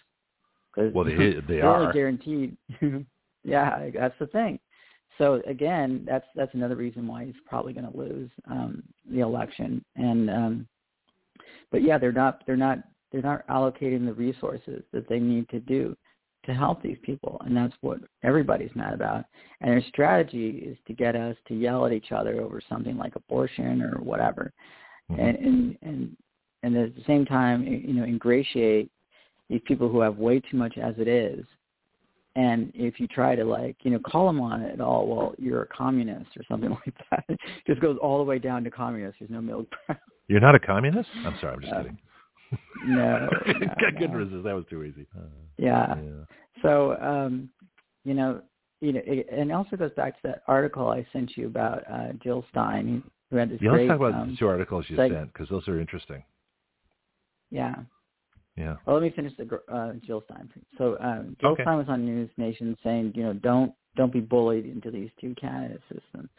And she was going on about, how Biden really screwed people over. And it starts, did it with the railroads. He overrode the, the strike, because it was going to shut the nation down. Well, that's the idea. They strike, it shuts the nation down, then they get what they want. So, I forget the point I was making about this. I guess we will go to the other articles then. Listen, so it happens all all the time. The amount of topics we go through, at the speed at which we go through them, I lose track of stuff. So I lose track, and then we do it to each other. That's okay. And listen to the podcast and go, oh yeah, that's what I meant to say, and then you think of it later. Yeah, it's normal. MSNBC. This is the one that cracked me up.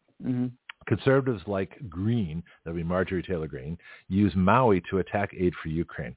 This, I think, is a total distortion. So we're going to have a little fun with this. We got some time. It was the other way around. Okay, well, that's what I want to talk to you about. Okay, now for folks that don't know, Bianca and I disagree on virtually everything for solutions, but I think we agree completely on what the problems are. And so that's why it's so much fun to have you on, just to be able to talk about these things. So tell me why you brought this article, and then I'll tell you what I was thinking as I read it. We'll talk about individual sections. Well, actually, it was the other way around. It was the Biden administration trying to tie Maui relief to Ukraine funding. Oh, okay. And that's the thing. And that right there is just a deep state flag right there. I'm starting to think of those Jeff Foxworthy jokes, like, here's your sign. That'd be a great routine. We've got to do that. You're a deep state when you might be a redneck. So the equivalent is you might be deep state. Try to use poor people's hoard, to pay for a war nobody really wants. Yeah, you might be deep state. So that's actually brilliant. Now you're in the acting biz. You should make a video of that. Mm-hmm. I'll post it. I'll see what I can. You might be deep state, especially coming from progressive. You might be a deep That'd state. be hysterical. Because a lot of people, especially conservatives, think that deep state and progressive, Democrats kind of go hand in hand. And folks need to understand there's a difference between progressive and traditional deep state Democrat. Well, I don't say traditional, but deep state Democrat. And so I have no use for deep state Republicans. I don't. Any more than you have use for deep state Democrats. So the deep state is like the enemy. It's that. Did you ever read my article on the nation of government? I wrote it about Washington, D.C. being its own country. I think you'd find it fascinating.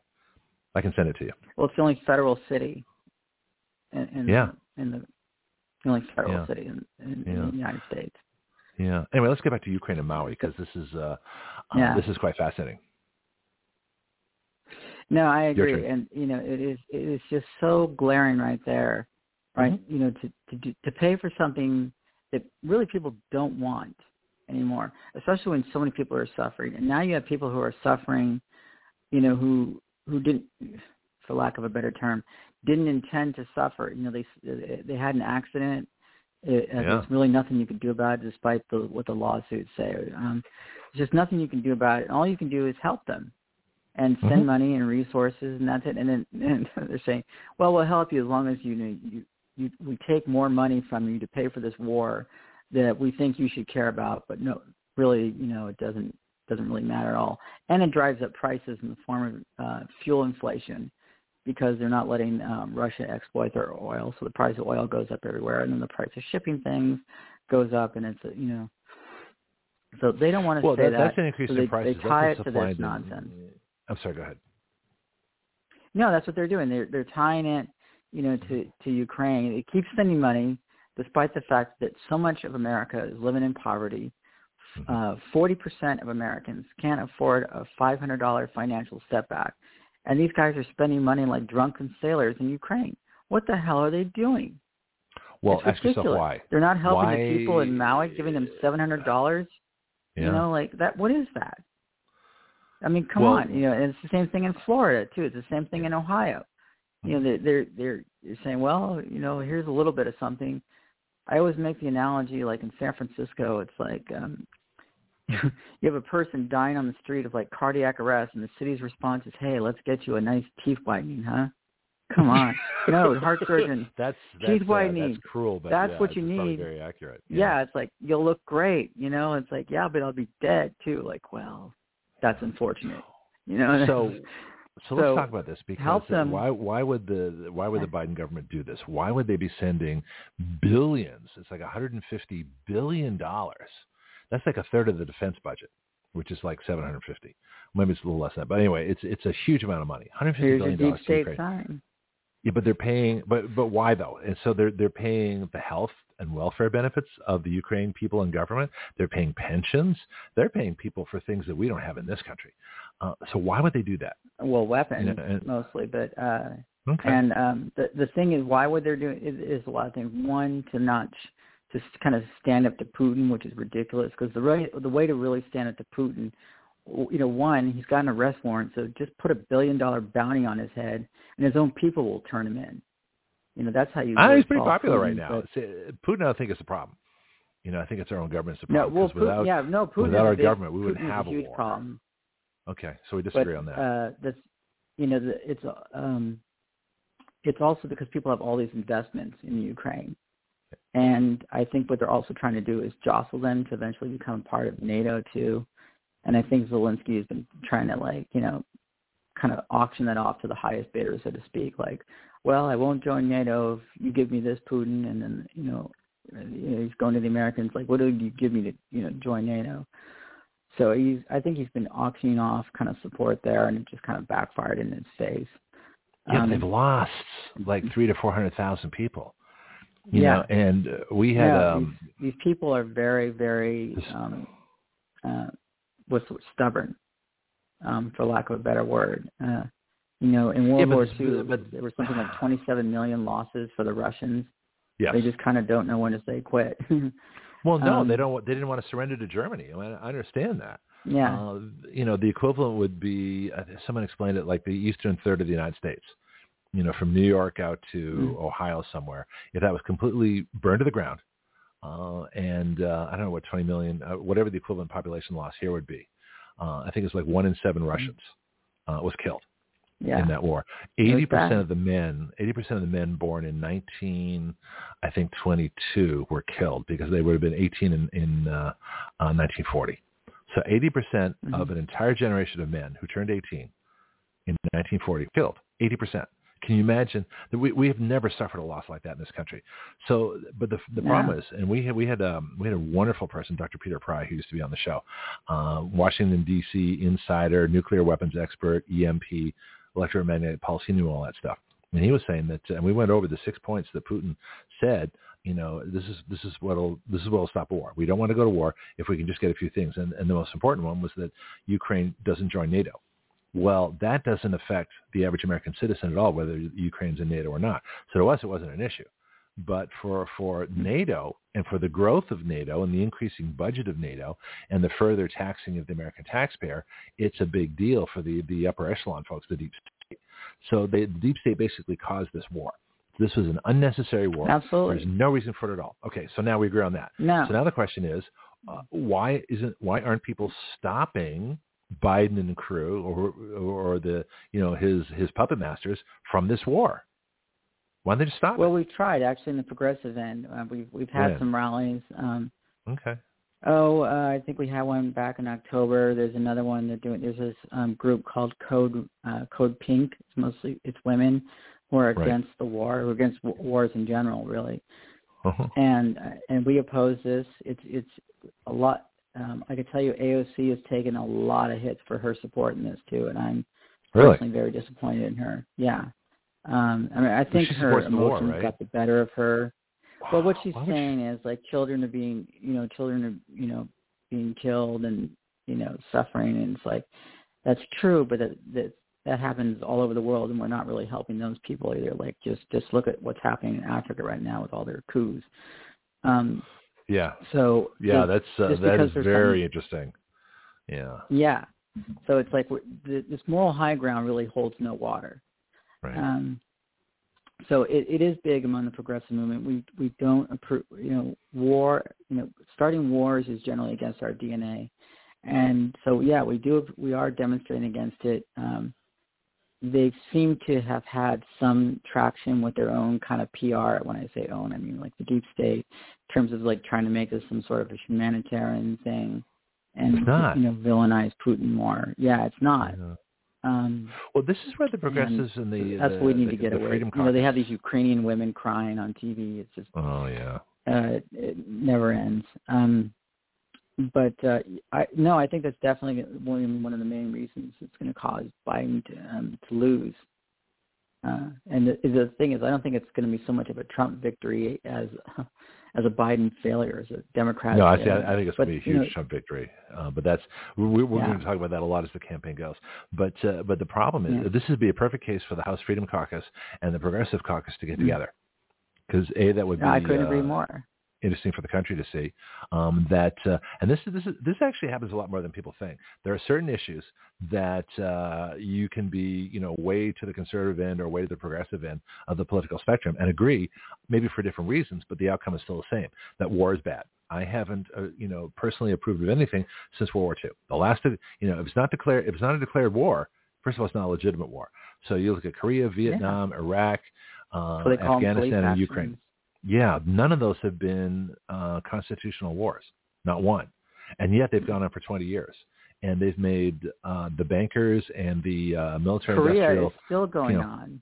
Yeah, well, because people make money Korea on it. is technically still going on. It's an indefinite ceasefire.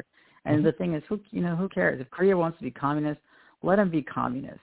If your system of government is so flimsy that you can't, withstand some sort of a contrast, geopolitically, and it's really not much of a government. I don't think, communism is contagious, or there's some sort of like that. Domino theory? Dwight Eisenhower argued. If you're getting your economic policy from a soldier, you're a little off base to begin with. Okay. He wasn't your average soldier, but he was general of all the European operations. So he was a general. So, but was it really that much of a victory after Oppenheimer? I don't think so. So just because he happened to be the commander, when Germany lost, does not necessarily make him a brilliant tactician. The Russians won the war in Europe. Clearly, it was like 1/10 versus 9. Russia fought like 9/10 of the European war, and then Britain, France, and the United States fought like 1/10 of the war. I mean, it was a completely different. What happened? I've taken a look at that. Let's get back to this article. We've got. If you have a few minutes, we can run overtime a little bit. But there's some things here I find interesting. Conservatives like Green use Maui to attack aid for Ukraine. I think this is misunderstood. I want to go down the tweet. So the tweet from Marjorie Taylor Greene: Joe Biden, send more billions to Ukraine. No comment for Maui. If you are in Maui and need help, go to. Oh, that was just a disaster. But I think these lines are. I think she wrote this badly. It says send more billions to Ukraine. It's like she's saying, that you should send more billions to Ukraine. She's not. She's saying that this is the problem. No. You should have sent. Why send more billions to Ukraine? But I think she wrote it wrong. And this is no comment for Maui. So the question is, why would you send billions to Ukraine and have no comment for Maui? So I think she might have been misunderstood there. She just wrote her comment badly. From what I know, I've actually met Marjorie Taylor Greene. And so from what I know, for what I've observed, she would be in favor of cutting off the war in Ukraine and sending the money to Maui, or how much is needed. That's what I would be in favor of too. And so I think they might have misquoted her there. Send money to the people who are dying here in America and help those people out, as opposed to like helping people out in a country halfway around the world that is not entirely without guilt themselves. Yeah. There's the other comment too about remember Oprah and The Rock trying to get billionaires trying to ask poor people to bail out other poor people. I love that. That's great. That was hysterical. I'm reading this. And let's go to that article, because I want to come back to this other one probably next week, because we've got climate change things I want to talk to you about. We don't have time this week. But I think the comment down below where this woman said, okay, she says 10 million, they've donated 10 million, and they're worth like $3 billion between the two of them, right? And it says 10 million is 0.5. In other words, 0.5% of $2 billion. So you want my 0.5%? Okay, here's $16.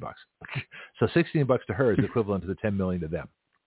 That was hysterical, and it really puts it in perspective. It's like if you're a billionaire and you want to donate quietly, go ahead. It wouldn't hurt these people to donate $1 million. But why are you asking people that are totally strapped with inflation, that haven't been as successful, to donate what money they have? That makes no sense. Yeah, that is hilarious. That cracks me up. Yeah, I'm with you on that why one. She's taking all the flack that she is. It's just just give them the money if you're that upset about it. I mean, she actually is like the largest landowner in Hawaii. Well, that's another question. Is she being bailed out? Is her land being bailed out? Well, partially, because the thing is that, you, as much as some people would like to try, you can't live in a bubble. You want to be able to go out and enjoy, restaurants and things like that. And in order to do that, those people need infrastructures. They need their streets to work. They need other people to be housed and employed so that they can pay money for taxes and that they can support. And so if the infrastructure is destroyed, it's not much of a paradise for you, unless you want to build your own restaurants and, whatever else you'd like to do that you have to go into town for on your property. And I could see some of these people being megalomaniac and have to do it too. But no, so, I've said this before. It's like, what's the point of being, rich if your whole nation is one terrible dystopia, and you're not going to have anything to enjoy unless you want to stay in your own bubble. So yeah, I think there's a certain next network externality that she's lost through this fire, and her and other rich people like that. My ex-boyfriend was the guy who used to own the Chronicle here in San Francisco, and he had like the second biggest house over there too, and so he would be upset about this too. I think Chronicle. Who was the one who was married to Sharon Stone earlier? Was that was the Oakland Tribune, right? I forget that. Okay, I don't mention names that to was get personal. I don't want to do that. The Examiner or the Chronicle. Oh, okay, all right. Yeah, I was just curious because I was just wondering if you're in the news, if this was like a public thing at all. Okay. So yeah, it's hilarious what these people try to do. It's the same thing with environmental causes too. The primary difference between Biden's plan and Green New Deal is Biden's plan wants poor people to pay, for climate solutions. Our plan with the Green New Deal is climate solutions are paid for by the people who cause them. So, you have your Tom Steyer Democrats and things like that who roll their sleeves up and say, hey, I'm just like you, except I have billions of dollars, and I want you to pay for my environmental causes. Well, it's ridiculous. Better than shut up. Put the money up and don't make a big deal about it. All right. Even if they don't, it'd be nice if they donated, but it's not a requirement. But the worst thing is to be that rich and require people that aren't that rich to pay instead. That's just hypocrisy. Yes, that's exactly. Just crazy. Yeah, that's where I have the problem. That's hypocrisy. Let me get one sentence here that really bothered me about this article. And it says here, although the case, this is the MSNBC article, it says, although the case of the wildfires has yet to be determined, the severity of the damage was undeniably amplified by climate change. Okay, so we're going to have an interesting discussion sometime. I'd like to do it next week, actually, on climate change, because I don't think there's any validity to that whole theory at all. I think it's totally wrong. I think that, and even if I'm sure the climate is changing, but you're not going to legislate your way out of it. You're not going to do things. So I want to talk about the Green New Deal as to what might be some good parts of it to improve efficiency, but what's not being good. Like wind farms in the ocean are killing whales. Is to one, help those people in the way that they need, and then figure out what caused it. Not put the cart before the horse. Okay. Well, I think we figured out what caused it. I remember I've gone over several articles. Basically, there's three big things. The idea to make the news about climate change rather as opposed to helping them. Now it's like exploiting a school shooting for gun control. Right. It's like that's not really appropriate at that time. Well, it's not the issue either. Yeah. The issue was there were fires. But let me see if you have the same conclusions I do. What it looked at, and we went over this on the show, a few times. You had a situation where you had high winds. We're talking hurricane force. Category 1 is, and I'm familiar with hurricanes. I've been through one here. 74 miles an hour is Category 1. That's where it begins. And these were 75-plus mile-an-hour winds. So the hurricane force, it wasn't a hurricane because you didn't have a storm. So you had hurricane force winds. You had dry. Apparently it was a lot drier than the other islands. I didn't know that. You had power lines that were old. That's the weird part. Yeah. So this didn't happen on Oahu or anywhere else. It happened on Maui. It's a tropical area, so it should be pretty humid. But it's not. And no, it wasn't. That's the thing. They were saying that because of climate change is that they had a very dry summer.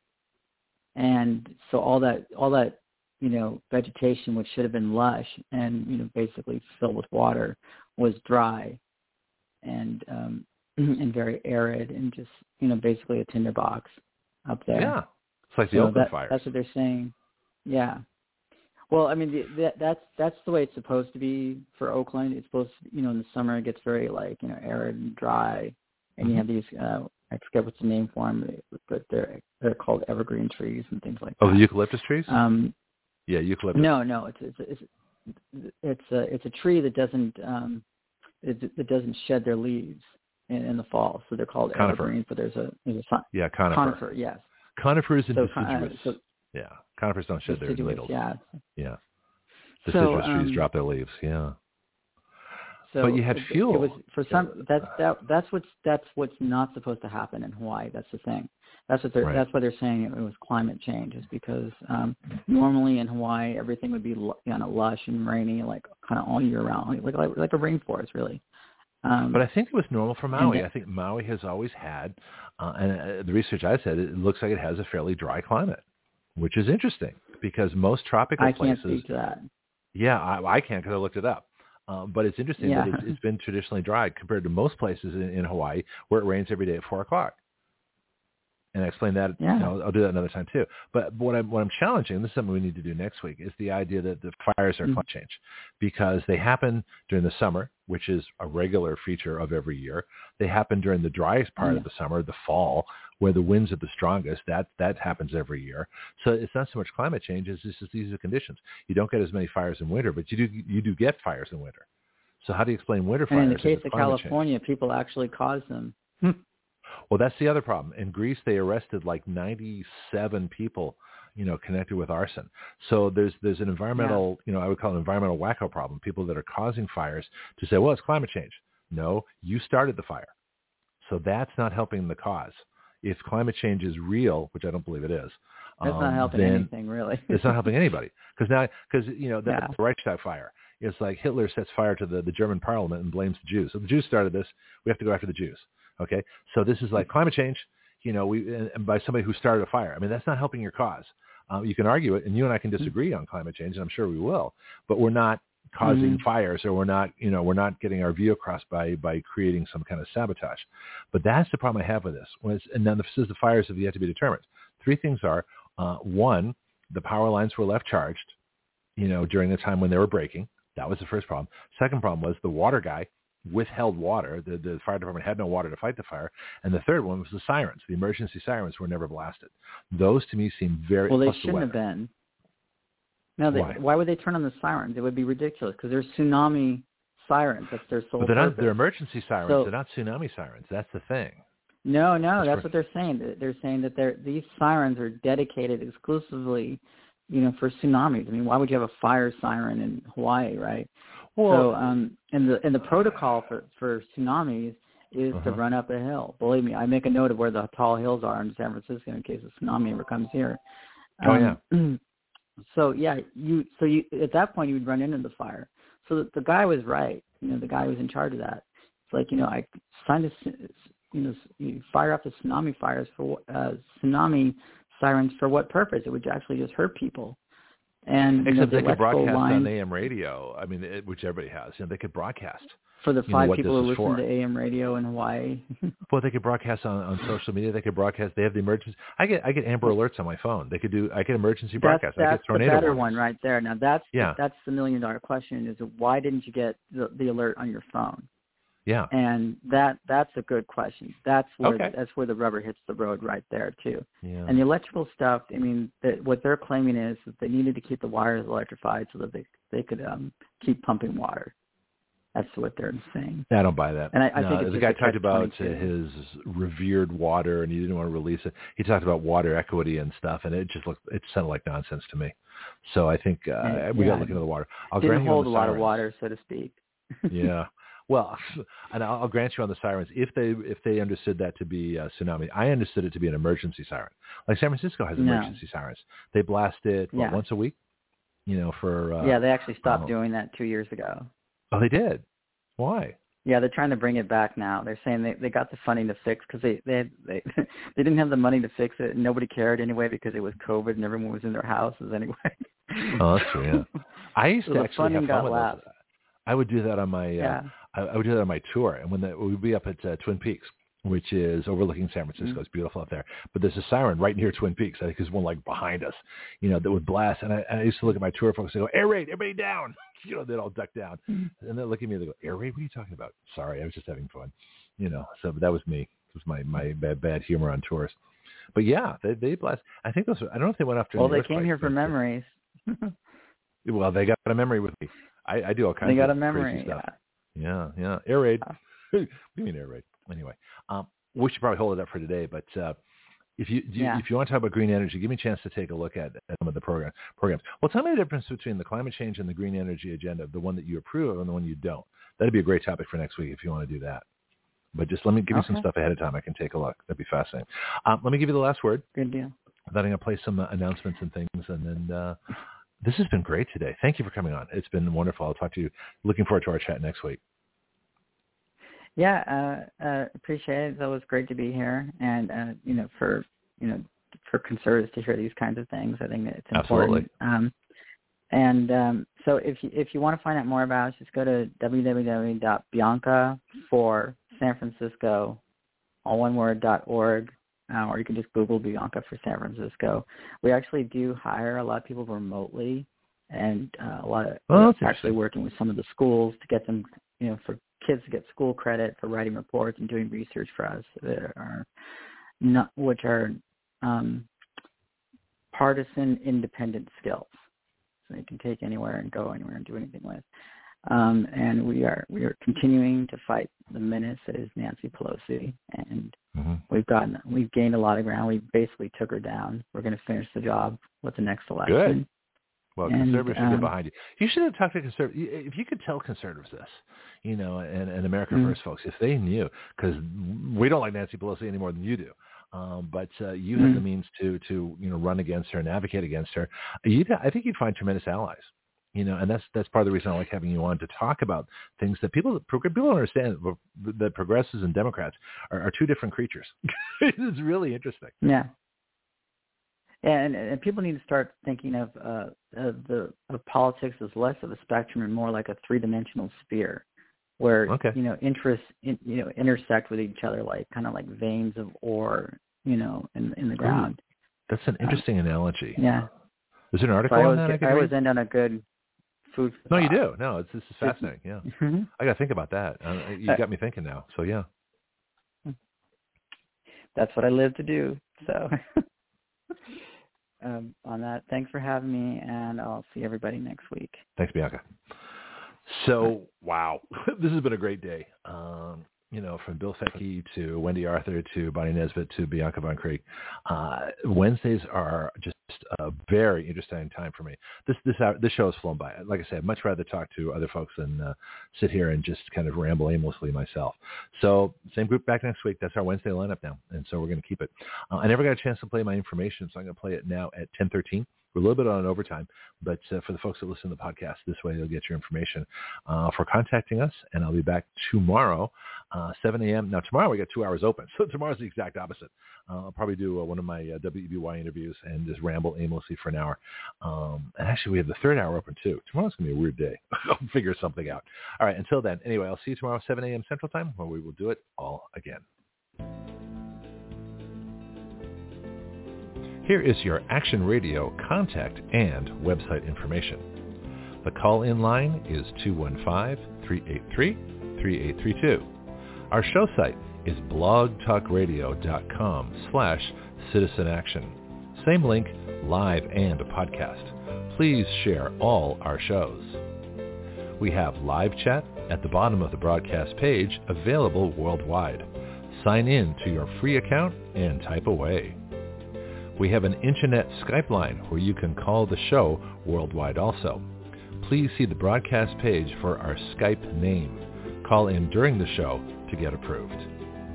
Our bill writing site is writeyourlaws.com, WRITEYOURLAWS, writeyourlaws.com. This is where anyone can write a bill and start the process of it becoming law. My paid and free subscription column is at gregpenglis.substack.com. Please consider a paid subscription of $5 per month or greater. For contributions to Action Radio, please go to givesendgo.com/actionradio. We have over 20 Action Radio Facebook groups. Use the Facebook search window by putting in Action Radio to find our groups. My public email is greg@writeyourlaws.com. Please contact me about advertising on Action Radio and helping our mission of freedom. Thank you for listening.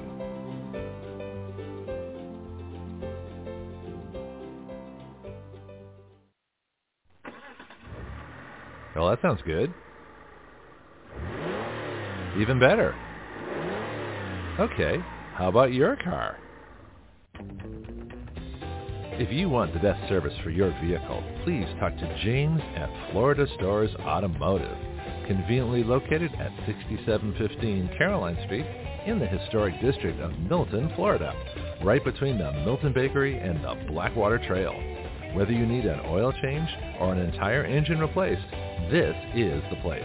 The phone number is 850-623-6651.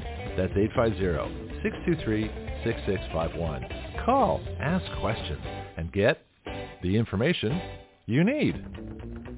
Florida Stores Automotive is a full-service automotive shop for both domestic and imports, modern and classic. It is a family-owned business here in our Milton community. Open weekdays from 7:30 to 5 p.m., Florida Stars Automotive is a convenient place to keep your car maintained and on the road. Ask them about Firestone tires and the rotation and maintenance plan. Florida Stars Automotive. I go there. You should too.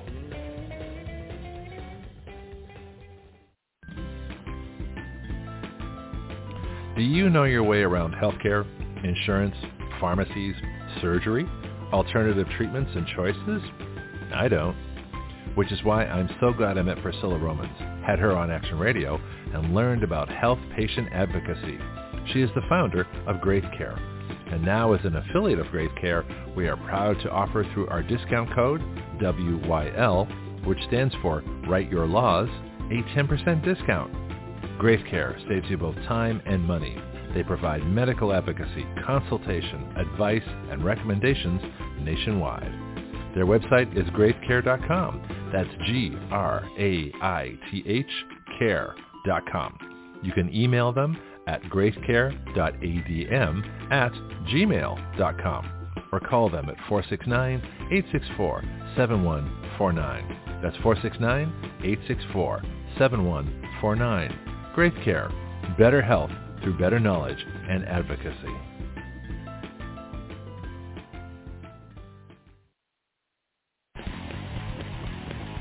This is Greg Penglis for Strikeforce, your source for pure energy. Strikeforce is a concentrated energy drink that turns a half liter of your favorite beverage into an energy drink. You make your energy drink yourself. Action Radio is an affiliate of Strikeforce, so our listeners get a 20% discount. All you do is add our code, WYL, to the discount code window at checkout. WYL, comes from our website, Write Your Laws. So, you can get your energy drink, a 20% discount, and help Action Radio change the relationship of we the people to our government. Not bad. Strikeforce is at strikeforceenergy.com. That's strikeforceenergy.com. Start your engines.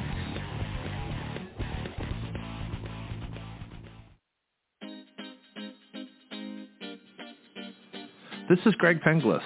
So what is Action Radio? It is a radio show with its own citizen legislature. That's you, the listener. It is a fully interactive system of listeners, expert guests, social media, writing bills, legislator input, bill submission, lobbying, and citizen action. Action Radio is the future of talk radio using all the available technology in one completely integrated new system.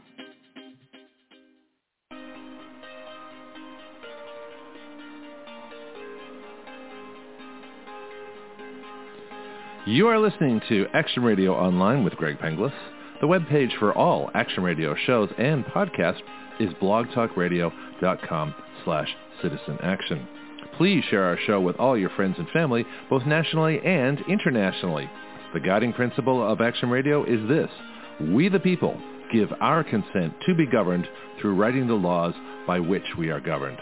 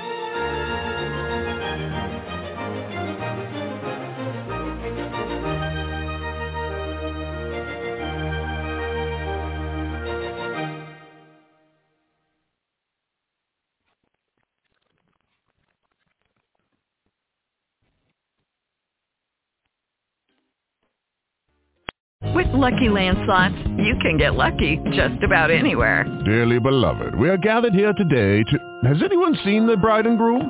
Sorry, we're here. We were getting lucky in the limo and we lost track of time. No, Lucky Land Casino, with cash prizes that add up quicker than a guest registry. In that case, I pronounce you lucky. Play for free at LuckyLandSlots.com. Daily bonuses are waiting. No purchase necessary. Void where prohibited by law. 18+. Terms and conditions apply. See website for details.